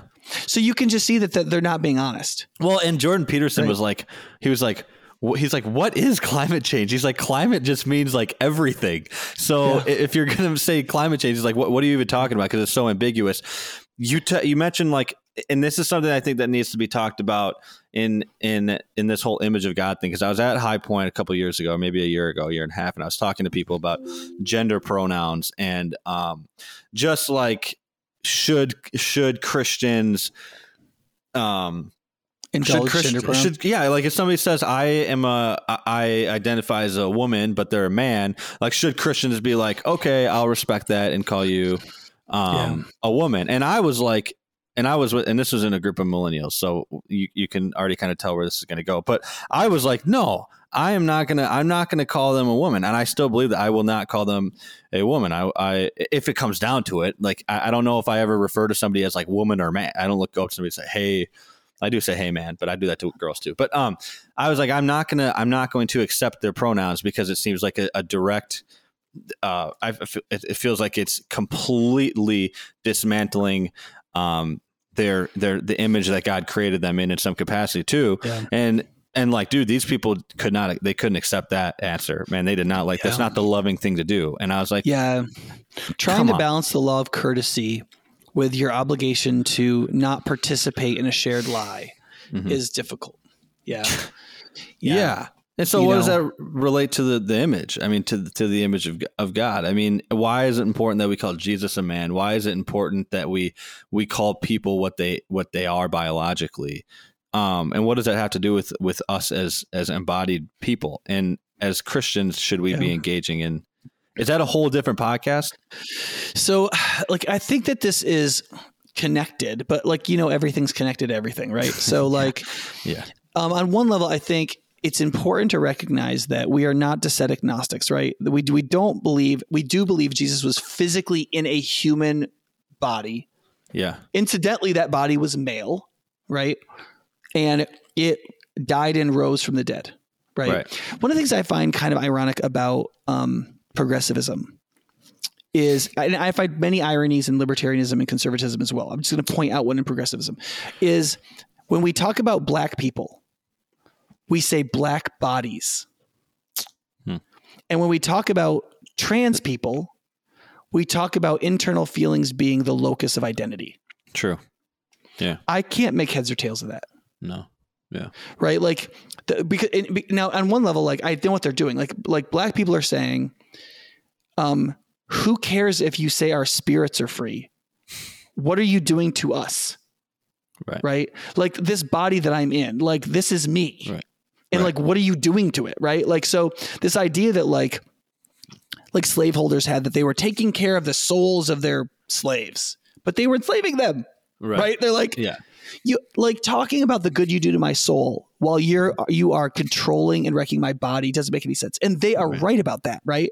Because they are their bodies in a sense, like the union of their soulishness, who they are immaterially, is in full union and should be in like working union with their body, their physical body. Okay. So like you are your body, even though you're like more than your body. Right. So when you define yourself out of relationship to your body, right, that is a problem. Yeah. Right. Yeah. And I think therefore it's a brokenness, a disordering, or a tragedy when that's the case. And so like, I don't deny that gender dysphoria exists. Yeah. Right. But I do deny that it is, the way we should look at it is as a kind of diversity of biology. Well, as opposed to a disordering of human teleology, like what we are created to be.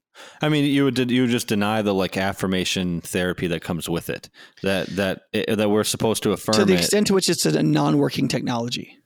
So like the fact that, like, for example, somebody who's same-sex attracted, that if we do X therapy on them, that the research that is publicly believed says that it doesn't work, right?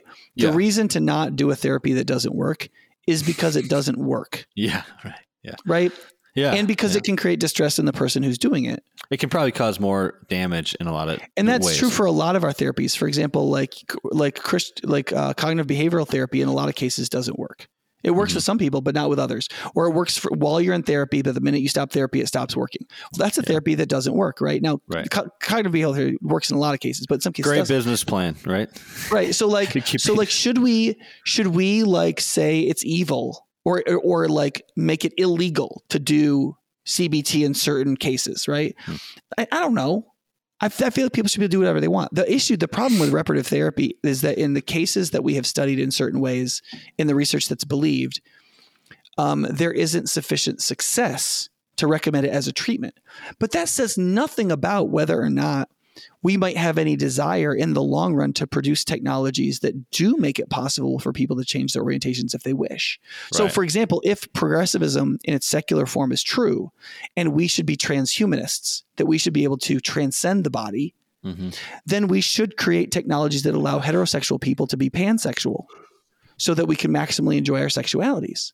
Right? If that's the truth. If it's true that we are teleologically created to embody a gender that we're born into, then people who have dysfunction relative to embodying their physical gender or sex, then we would want to cure that or heal it. Right? And I can understand that, like, if you don't have a technology that does that reliably, and then a society says, well, we should heal the queers, that people who are same-sex attracted, who are very stable in their same-sex attraction, they're like, wait a second, you're telling me you need to get rid of this in me, but you can't. So basically, like, I'm like a person you don't approve of in my condition, but we can't change my condition. Like, that sucks. You're saying we can't change it in the sense of, like, I'm saying that the technologies that we have right now, and by that I mean like psychological technologies, like counseling, we do counseling or drug therapy or whatever, like allele rewriting or whatever, that we don't have anything that works that we know of. Yes. Like, I think some of the public stuff around same-sex therapies are not really honest. I actually think that there's some of them that work a lot better than others for certain profiles of same-sex attracted people. Yeah. But I don't think we have a system that we have methods that work. But right now what we're doing is we're disallowing the creation of such a technology. Right? Yeah. That's what I morally object to. I don't morally object to the idea of saying that a certain kind of therapy doesn't work for people who want it. What I object to is that you can't try to develop one, which is what we're doing publicly right now in relationship to same-sex attraction. I think that's morally wrong. Well, the reason that's happening is because people think that and people in the church think that same-sex attraction is something that you're born with. And I don't know how I feel about that yet. And so if you're born with it, then it can't change at all, right? Like if that's something that's like a part of your kinds of things that we're born with that we change. DNA. No, see, people want to make this a biological argument. It's not. It's a moral argument. It's what you philosophically think a human being is. That's why we're doing this series on anthropology. Like, it comes back to your anthropology. What do you think a human being is? That's another irony, though, that like could Jesus have been non-binary? Could he have said, "I'm non-binary. I'm neither a man nor a woman"?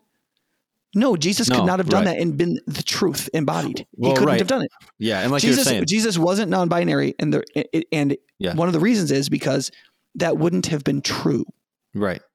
And like you said about it also doesn't make sense. It feels like there's two contradicting things, is that, one part of the progressive group of people in the country will say that, gay people were born that way. And then those same people will say that somebody who's born a man was not born that way and can be a woman. And that seems to be the confusion here.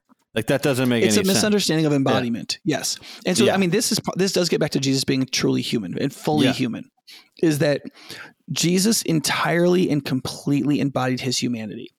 Right. And there were like huge disputes in the church about like how complete and total was this? Like, maybe Jesus' rational soul was divine, but his physical body was human. And the church condemned that over and over and over again. No.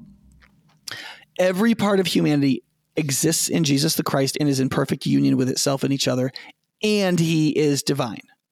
It's both, not either or. There's no part of the humanity that you take away to put in the God part. Mm-hmm. The two are overlaid upon each other in totality. It's 100%, 100%. And because of that, Jesus had to 100% embody himself or be embodied, right? Mm-hmm. And he saw that as a good.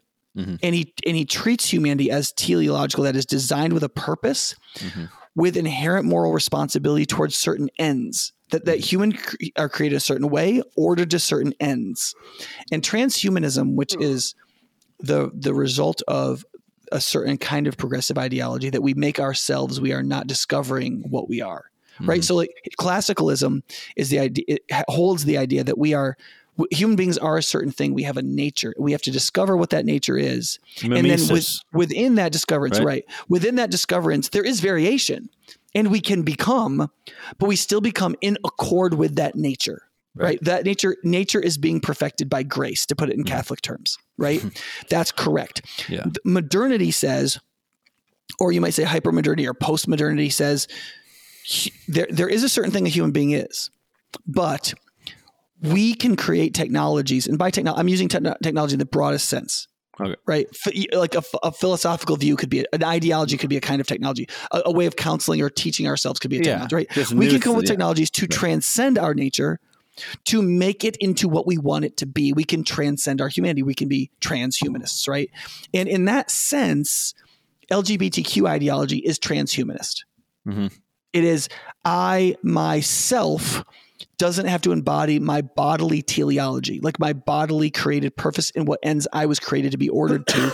They can be ordered to something else, right? Is this dualism? No, am I thinking of the wrong word? It is a form of dualism. A form of dualism, yeah. It's a form of dualism. It's not... Separates the body from the spirit and basically... Yeah, I think trans identification is probably the most direct form of dualism. That I literally can be the opposite of my embodied self. Yeah. Right. Yeah. It separates two things that are supposed to be all embodied and encompassing. Like, right. That there can be no separation without disassociation. Yeah. Right. Like, in a lot of other cases, psychologists would have no problem saying something was disassociative. Right. That the mind was broken. Like if I behave like my 7-year-old self in a moment of anxiety, right? I don't have two selves. I'm dissociated. I'm broken in half inside. Right. Although, have you watched TikTok? Like, because like we're getting closer to that. Like, I'm not even making a joke. Like we're getting closer to that. Like, well, how could that be avoided? If we are publicly celebrating and demanding people publicly celebrate certain forms of acceptable disassociation, how could we avoid increasing human disassociation? Yeah.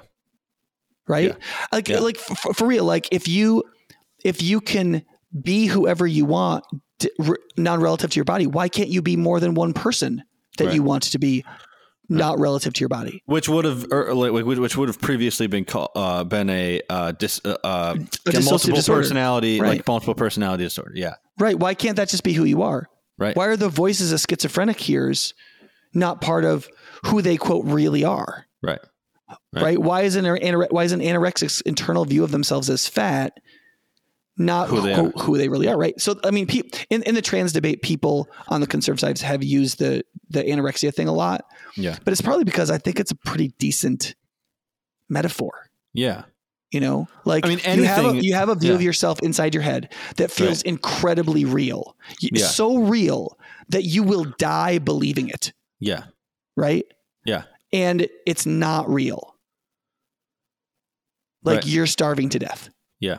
You're wrong. Mm-hmm. And so like we're going to choose to help you work with your mind to conform to reality. Right. This is partly the problem. Now, listen, this is why this is why whenever Jordan Peterson talks, he says conceptualization, not truth.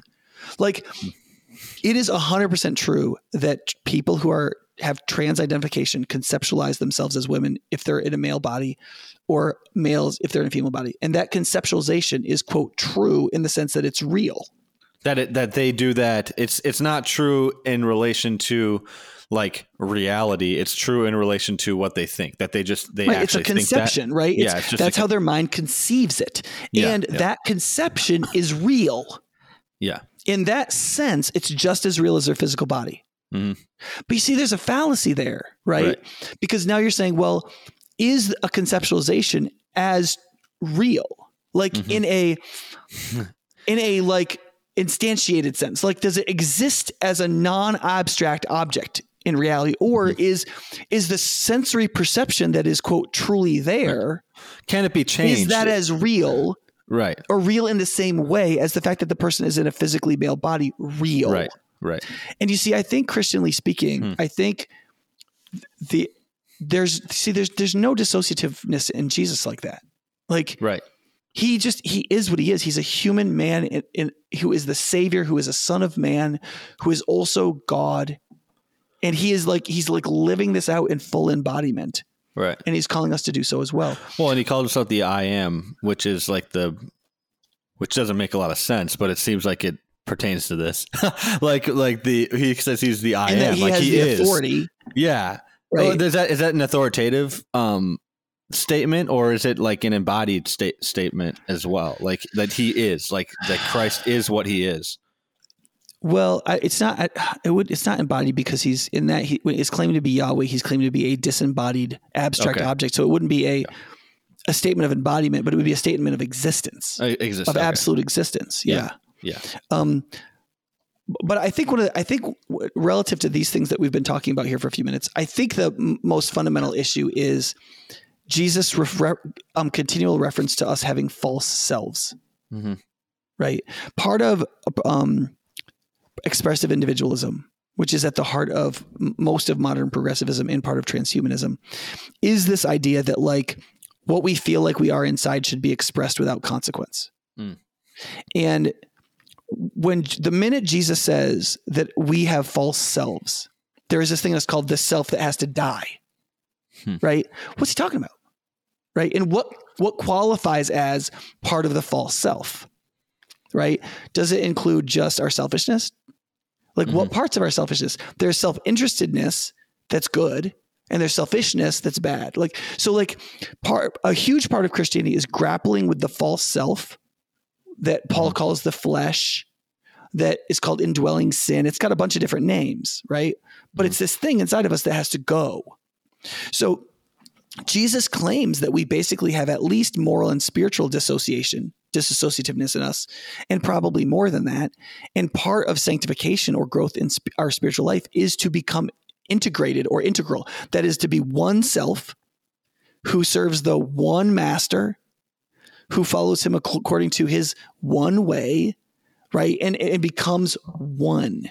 And that includes becoming fully integrated with our body. So that, and like we know this, like as our minds change, our brains rewrite things. Like even our urges and stuff become habituated to who we're becoming. So our body comes in line with our mind as our mind comes in line with our body. It's like a dual, like it's a reciprocating self. Like the two are impacting each other, hopefully towards better things, but they also can do it towards worse things. Right. Yeah, and that's what makes up when Jesus commands us to not think certain things, not lust and not hate. Right. Like that would be those two things kind of combining as one. Right. What you do is, or what you think is what you do. What you do is what you think. Yeah, and the things that make up our false self, as well as the things that make up the true self, could be talked about as a group of orientations. Mm-hmm. Right. Mm-hmm. And so the fact that we have any kind of orientation doesn't legitimate the orientation. Yeah. You still have to make a judgment as to whether or not that orientation is part of the false self or the true self Jesus is creating. So my desire to be a lecher, to have sex with every attractive younger woman I ever come in contact with, yeah, like that's an orientation I've had for a long time. But I classify that as part of my false self that has to die in Jesus' name. Like Christ classifies that as part of your false self, and then you obey. Then I agree with him. Yeah, you have to agree. So that I do it too. Yeah, then I do it so because he's taught me to do it that way. Yeah. Otherwise, I would just say, well, I'm a product of evolution. I want to spread the sperm, like my seed around to as much as possible. Seed. Why wouldn't I want to have? So I ought to have sex with as many as I can, so long as it doesn't cost me the other things I'm trying to accomplish. Mm-hmm. Right. But I don't think that way. Mm-hmm. Or I don't think, well, this is my life. I could be whoever I want to be. I don't think that either, because I don't think that I'm a self that I'm self-creating. I think that I am discovering my nature and becoming a self in accordance with it. Right? Because that's how God talks about me as a human being. And so I'm conforming to the likeness of Christ. In Christianity, that kind of conformity is a good thing, not a bad thing. Right. But conforming to the quote world in the Bible is a really bad thing. Yeah. Right. Right. Explain the definition of, because you talked about mimesis. Can you explain poiesis? Is that how you say poiesis? Because I think for me, it was really helpful to understand those two terms and how they relate to exactly what we're talking about. As like when I read in the Carl Trueman's book, and when I read that, it was kind of just one of those things where I read it and I'm like, okay, that makes much more sense of a lot of different things. Now that I've read these and understand these two definitions. Yeah, Andy, I don't think I can produce the definitions of those two and their significance from memory. I don't have the book in front of me. Oh, okay. Yeah. I mean, mimesis, you did explain mimesis. I mean, isn't poiesis generally just like taking raw material and creating what you want out of it? And isn't that what it would be? Yeah, I think so. But I don't want to define something wrong. Yeah. I'm so prone to mistakes, Yeah. But yeah, I mean, this distinction between discovering your nature or constructing yourself is one of the most fundamental questions anybody can ever ask themselves. Yeah. Right. Mm-hmm. And I have lived both of those, and I have a very clear view in my mind, which is better, and which is more true. Right. And I think that we are, and also remember that like, it wasn't until like the last 20 minutes of human society that anybody believed that we make ourselves. Yeah. Basically, I mean, Chinese, Japanese, Indian, Eurasian, African, South American, all societies basically that had any wisdom philosophy, right, believed that we'd have to discover our nature first, and then through discipline and practice form ourselves out of that nature. Probably because they all existed pre-industrial revolution. Right. And in line with that nature. Right. There were no technologies to change yourself. Right. There was only discipline, thought, practice, habit. Right. And so people are, well, how do you do this? Right. And so they're like, well, you figure out what you are as a human being. And then you figure out how human beings develop and heal. And then you maximize that healing and development to become who you were meant to be. Right. That's exactly right. That's part of natural revelation. You don't have to be a Christian to realize that. But if you have a strong enough ideology, and if you deny your responsibility strongly enough, which we are prone to, Romans 1 says, then you can convince yourself through idolatry and corruption that what you're here to do is to live for yourself and to make yourself from scratch. That's what will make you happy. Yeah. And part of the problem is that what people don't understand is that worldliness is making them unhappy. So the reason we're so desperate about being expressive individualists is because we live in a society where making increasingly brutal, unhappy, unnatural, and inhuman, even while we're wealthy and quote successful. Right. So we have all these resources to harm ourselves, and we have empty hearts that are longing for something more.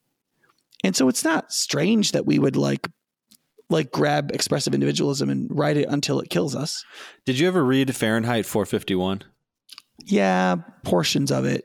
They made me read it too early. They made us read it as a freshman in high school, and that's way too early to read that book, I think. Andrea and I listened to it on the way to Florida last month, and I think it captures this idea, I mean, pretty well in that, like, I mean, it's basically about they burn all the books in the society, and if you try to read a book, you can get big trouble, and they'll kill you basically. And then there's this guy who's called a firefighter, and they changed the definition of a firefighter. Firefighters don't burn or like take burning houses out. They start fires. They burn books, and so he like takes a book home, and he's got a Bible and all these things, and he might have the last Bible, and it's just basically like the society without books is just it's so indulged in in whatever they want. And they have these big TV screens that they interact with. That cover their whole walls. That cover their whole walls. And the people like, talk oh my gosh, to them. This guy wrote this in the 50s or 40s or 50s.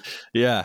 It's crazy. Yeah. And, it is. It's amazing. It's like 70, 80-year-old book. And it's like, oh. That's what it gets me going. Cause I'm like, okay, so people say like, we're getting closer to 1984. And I'm like, I don't know if we're getting closer to that or we're getting closer to the Fahrenheit 451 society, because it feels like we're going to be indulging in all and basically like whatever. If you haven't read the first 3 pages of Amusing Ourselves to Death by Neil Postman, you should. Where he says there's 2 great anti-totalitarian authors of the 20th century, Orwell and Huxley. Yeah. Right. Orwell is like Animal Farm. Yeah. And Huxley is Brave New World. Right. In 1984. Yeah. And he said, Orwell said, if we aren't careful, totalitarian powers will take the truth from us and we won't be able to access it. Huxley believed we would bury the truth like a needle in a haystack and nobody would want it or be able to find it amidst all the noise. And he said, this book is about the fact that Huxley, not Orwell, was right.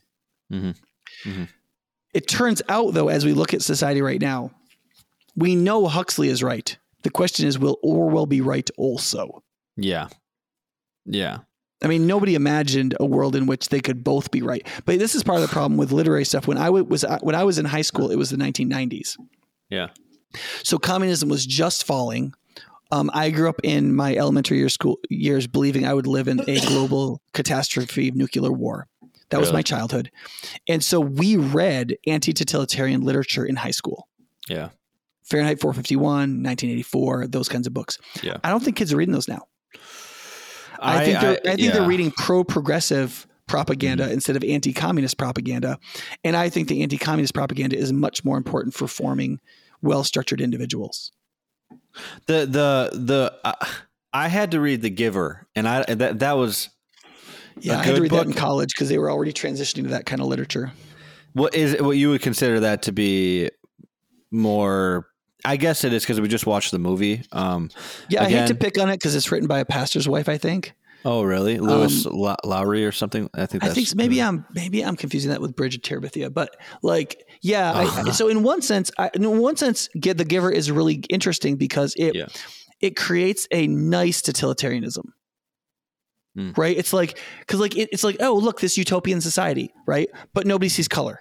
Right. Like they've lost these like enormous things about their humanity and they don't even know it. Love and emotion. He asked his dad, like, do you love me? And his dad was like his mom was like, use precision of language. And he was like, his dad was like, okay, I enjoy you, but like love is like, they couldn't comprehend the idea of love or some of these things. And the baby they're going to euthanize, like he's just not sleeping right. Yeah. Yeah. Like, he's like, he's not ordering his sleep right. We're going to like whatever the euphemism they use for murder him. Right. Yeah.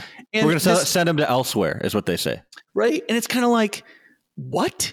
Like your baby isn't sleeping right. You know, but like, that's where you get to, like, if you're wealthy enough, you don't need this baby. You'll just, someone will have one and it's fine. Right. And so in some ways, The Giver, I think, is really good in that sense, that it paints this kind of like utopian niceness, right? That it turns out is inhuman. Right. But like, the thing is that The Giver is fiction. Yes. And it's fiction that is not written in direct relationship to instantiated human reality. When Orwell wrote Animal Farm, he was writing about the way communist Russia was and what socialist England was careening towards. But there was like a concrete historical reality he was writing that in. And I think people think he was a socialist. Who? Orwell? Yeah. Orwell was a socialist. Yeah. He was a socialist. So he also hated socialists. Right. That's why. Who's the famous psychologist guy we talked about? Jordan Peterson. Yeah. On his like books you need to read list is The Road to Wigan Pier. And he's right. That is the best book by Orwell I've ever read. And it's because he writes it for the British Socialist Society. I forget the name of it, but it's like the Socialist Book Club. And in the first half of the book, he does this incredible journalism about what it's like to be a coal miner in North England. And it's horrible. It is as dehumanizing as you can imagine. Mm-hmm. Like including like girls getting pregnant because they're put in beds with their teenage brothers. And if it turns out, even if they're brother and sister and there is you're not supposed to commit incest. If you put a teenage boy with a teenage girl in the same bed for long enough, they get intimate, even if they're brother and sister. And so like you get these like incestuous babies and the food is terrible and people will bring like fresh food to the people and they won't eat it because they're in taste for canned food and they won't eat. And then like, he's like, you can just see the degradation. And then he talks about like right. And then the second half of the book is why everybody hates socialists. So he's like, basically like, look at how coal miners are treated. We freaking need socialism. And he's right. Mm-hmm. And then he says, now look at how socialists behave. They're ridiculous, terrible. They come up with horrible policies that make things even worse. And he's right. And that's why Peterson recommends it, because he's like, this is the fundamental problem with democratic government is that certain forms of economic laissez-faire capitalism will produce inhumanity. And so will socialism.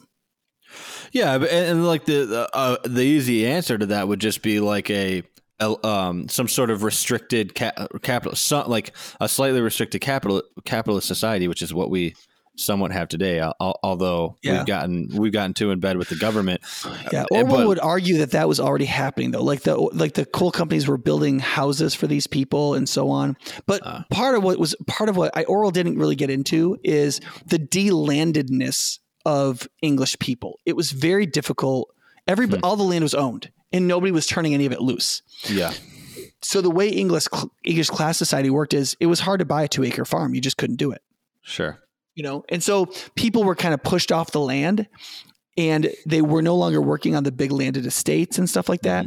And so England was changing. And so people didn't have a lot of good economic options if they weren't highly educated and it was happening too fast. So there's of course there was this great desire for coal, right? Too. Yeah. Yeah.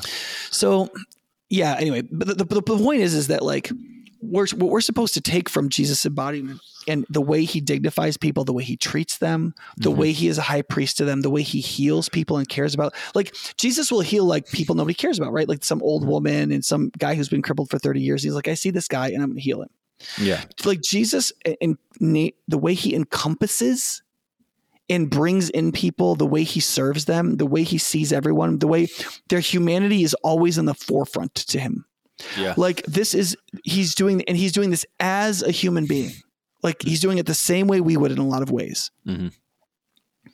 It's supposed to help us not only connect with him as a high priest, but also connect with him as the one who shows us how to be a human being, which is what Philippians 2 is all about, right? It says not just that Jesus is the perfect revelation of God. I mean, Hebrews 1 says that, and Colossians 1:15, 2 Corinthians 4:4-7. But here it says that he was made in the form of sinful man. That is, he's just like us. He looks like us. He looks as frail as us, so that he could be a sin offering and so that he could show us what it looks like to have the right attitude, with real humility to take up the work of a human being. Yeah. Yeah. And I think that one important thing about what you're saying about Jesus and seeing the crippled, and it seems to me like one of the most important takeaways from Christ is his perceptiveness. Like that he was perceiving what was happening around him and noticing it and taking real, I mean, initiative and just trying to see what was happening around him so that he could help in whatever capacity that he could or that he chose to. Yeah. And it feels like that's part of him. Like we can all see these things. Like that's not Jesus being God. That's Jesus being like, we can do that. Like, I mean, we can't notice everything all the time, but we can notice somebody who's in pain and we can do something about it. And it feels like that's like it might be a good place to to start. I mean, with just trying to notice more than yourself every once in a while. Yeah. Yeah. One of the problems with expressive individualism is we're so busy expressing the idiosyncrasies of ourselves that we've made up. We're not connected enough with our universal humanity to see what's going on in other people. Right. Which is super predictable and very obvious if you understand yourself as a human being. Right. People talk so much about empathy right now. Right. But the only way to really construct empathy is to be able to accurately predict what's happening in another person. But they're a human being. Right. The more we're transcending our humanity as expressive individualists, the less we actually share securely in common. And the less actual empathy we can create in ourselves for other people. Only when we understand ourselves as fundamentally human beings who are embodied, and we understand the universal experiences of that in our design and nature, can we then see other people's experience of the inhumanity they're experiencing and really love them and be driven to do something about it, to be empathetic. So in that sense, I fear that certain progressivist ideologies cut off the very root of the tree they're trying to create in mutual care for others, which is why I think it's doomed. Can I say though that I think certain progressivism and libertarianism are doomed for other reasons. Yeah. But I think that all comes down, as I've thought about this, it feels like it all comes down to language and how we talk about things. And if what is the guy? I'm going to get his last name wrong. Ludwig Wittgenstein. That's not how you say it, but he's in German, W's are V's. So it's Ludwig Wittgenstein. Wittgenstein. You know who he is? Yeah. Yeah, he's like a philosopher. He studied language and that kind of thing. And just, I mean, I don't know a ton about him. He made popular quote language games. Yeah. And he talks about just how like using our word, like what human beings do to interact with each other in language is kind of like we have to find ways to exchange ideas through using words. Like if I say ball, maybe you think of a football and I think of a basketball. So I need to be more specific and say, like soccer ball or something like that, right, so that you know what I'm talking about, so that we can exchange ideas correctly. I do feel like this conversation of being a human being and gender and sexuality and all these things, and to some capacity comes down to the language that we choose to use as human beings, is that there's no other way to exchange ideas and there's no other way to exchange sympathy and empathy. There is other ways in that you can physically exchange these things, but you can't understand somebody else's pain until you can understand their language to some capacity. Like I can see somebody with a broken leg and be like, that's pain, but I can't understand somebody who can't explain to me like that their parents are divorced and that right, there's some sort of language barrier that we like. That's why I'm not can't ask for and receive love unless you know yourself enough to know what's even happening in you. Right. Like there's a lot of, especially younger people who have been sort of like infected with this like expressive individualism stuff. Yeah. And like they're hurting. You can tell they're hurting. They express that they're hurting, but they actually don't know why they're hurting. Right. Right. They think they do. Like they've had this like explanation. They got off a podcast or something like that. And they're like, oh, this is my problem. Right. Oftentimes it's a psychological diagnosis or some kind of temperament witchcraft, like the Enneagram. And I say that, like, I mean, there's some stuff to learn there, but like, like they totalize it. They're like, oh, this is what's happening. I have this kind of temperament. I have this kind of personality. I'm just a 7 and that's just how I am. I'm a 7, Yeah. And it's like, and it's not that. And they have no idea. Yeah. Like it wasn't that long ago. I was talking to a young woman, and she was really upset that I had said something in a talk that had actually touched a wound in her that she was denying that she had. Yeah. And she's like, I'm not upset, but I think this. I was like, you're furious. Yeah. And she's like, no, I'm not. I'm not upset. I was like, listen, you can't even be hurt. Right. Until you admit that, like, I hit a wound. Yeah. And that wound is that you were abandoned by your father and you don't know why. Yeah. And she's like, no, I'm not upset about that. I have a great mom. I have had a great family. I don't need, I'm a girl. I don't need a dad. Who needs a dad? Like, I'm just like, no, you were abandoned by someone who created you. And there's a wound in you that's a mile wide. And the more you deny this, the more pain you're going to feel and you're not going to know why. And it's going to wreck you. And she's like, no, you just shouldn't say fathers. You shouldn't refer to fathers like that in your talks. I was like, I'm going to. Okay. Because it's true. So, and the reason it's supposed to be helpful to you is because you're supposed to be able to be honest about your wound. You should have had a father. He should have never abandoned you. He should have been there at all the difficult moments of your life. He had no business taking away your right to know him and to be loved and nurtured by him. That should have never happened. And you should have been supported by him and strengthened by him and protected by him all the days of your life. Mm-hmm. And until you realize that you have been hurt by that, you're never going to be able to heal in many ways. Mm-hmm. She just wouldn't accept it, walked away, thought she understood because she knew better than me because she's her, right? So how could I know some white male? How could I know her hurt better than her? And the answer is I did. Mm-hmm. I did. Yeah.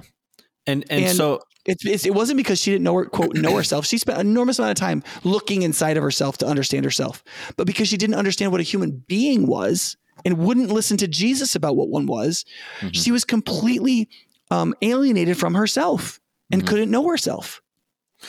Do you think another problem, and I know we're 2 hours in, but I think there's a lot to talk about here. Do you think, and we can end it after this, but do you think another problem with I found in myself that was with my wounds sometimes, and especially before I started like reading more and trying to like figure things out more about the world, I couldn't I had it in my head what I was frustrated about or what I felt. I couldn't put it into words because I didn't have the vocabulary. I didn't have the language for it. And therefore, like when I would try to explain to people, like, this is how I feel about this thing, that it would always just didn't come out the way that I wanted it to come out. And if I remember when you were like 19, you would mostly just say, that's stupid. Yeah. Yep. And you're like, that's all I can say right now. I just know it's stupid. It's stupid. And I know that seems like people are like, well, that's ridiculous. That's stupid. Right. But like, I mean, I think more people are like that than they even understand that, like, especially at the younger ages. I think I actually heard Nicole Kyle do that. You were like, that's stupid. She's like, you're stupid. Yeah. Yeah. Or that way of talking about it is stupid. Right. Yeah. No, and and I think that's correct. But I also think that there's got to be some sort of, the language thing to me has seemed to be like extremely interesting in that, like, if I can't connect with somebody on a language basis, and I believe this about the Bible too, it's difficult to connect on other things. And this is why it's hard to talk to Christians sometimes about these problems, because like I said earlier, if I say that I'm not going to call a man who thinks that they're a woman, Christians will say that that's not a loving thing. And that's a language barrier, because their definition of what love is different than what my definition of what love is. And to be completely honest, what the Bible's definition of what love is. And so you have to, there's different words. There's different definitions for the same words is what I mean. There's so many different definitions for love. Love in the Bible is a highly robust concept, right? And it's not particularly accepting. No, like it's long suffering. It's accepting. Yes. Yeah, like even accepting is like one of those words that means 5 different things, right? Yeah, it's incredibly long suffering. Right. Like modern acceptance. It's really funny because I have I'm thinking of a young person in college right now who is like in a life stage where she's really, really focused on making friends because she just didn't have close friendships in her teen years.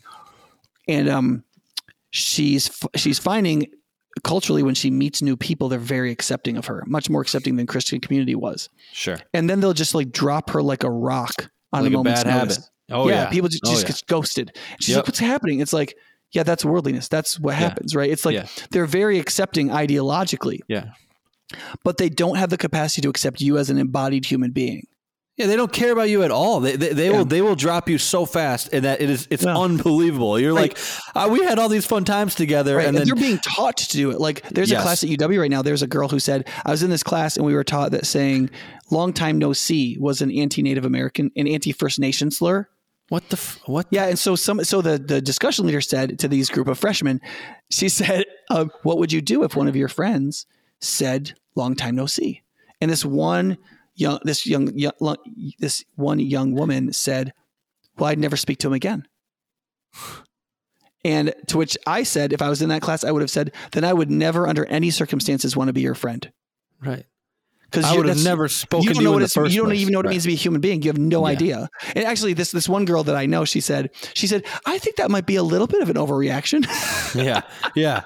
She's like, imagine if you were at a bar and you were drunk and somebody said long time no see. Yeah. Would you like? And so like she added in like this, like that the person was drunk, and they were like, yeah, I mean, I guess then I'd say, that really hurt me, and you can't say that, and you know, but like no, that's not how a human being behaves.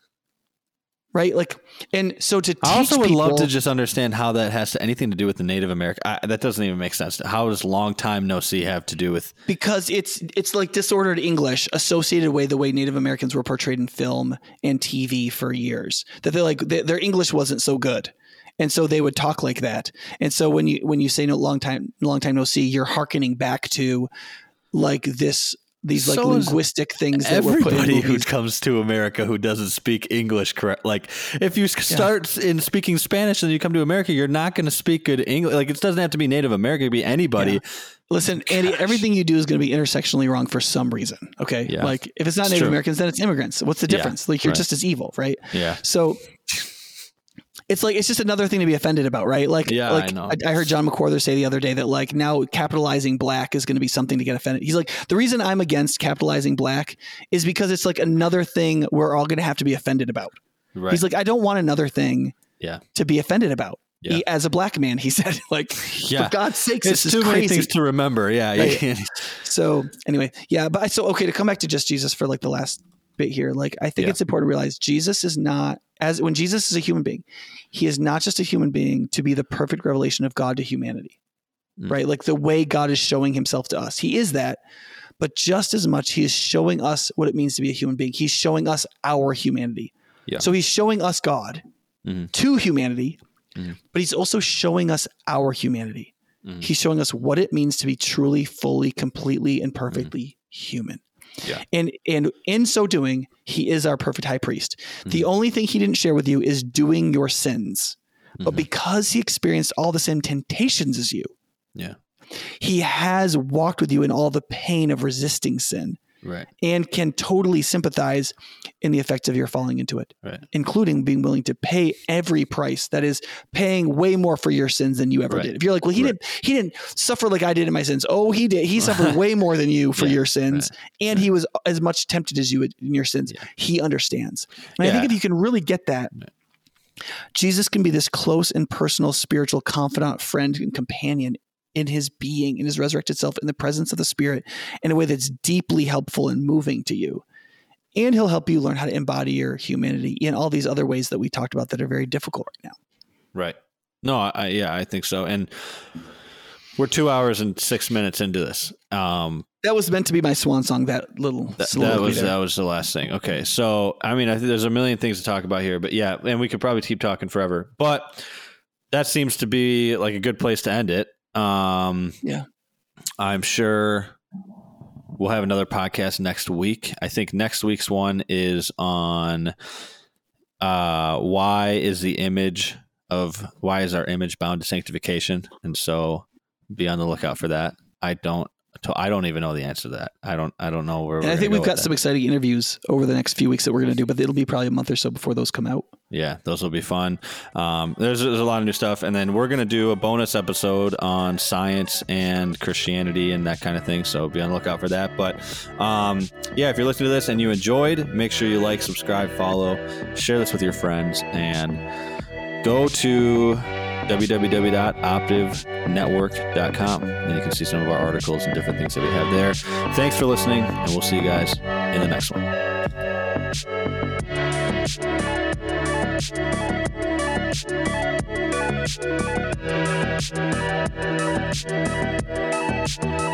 Thanks for listening to this episode of the Engage and Equip podcast. If you have a podcast idea or a question you'd like answered on the podcast, send us an email at podcast@highpointchurch.org.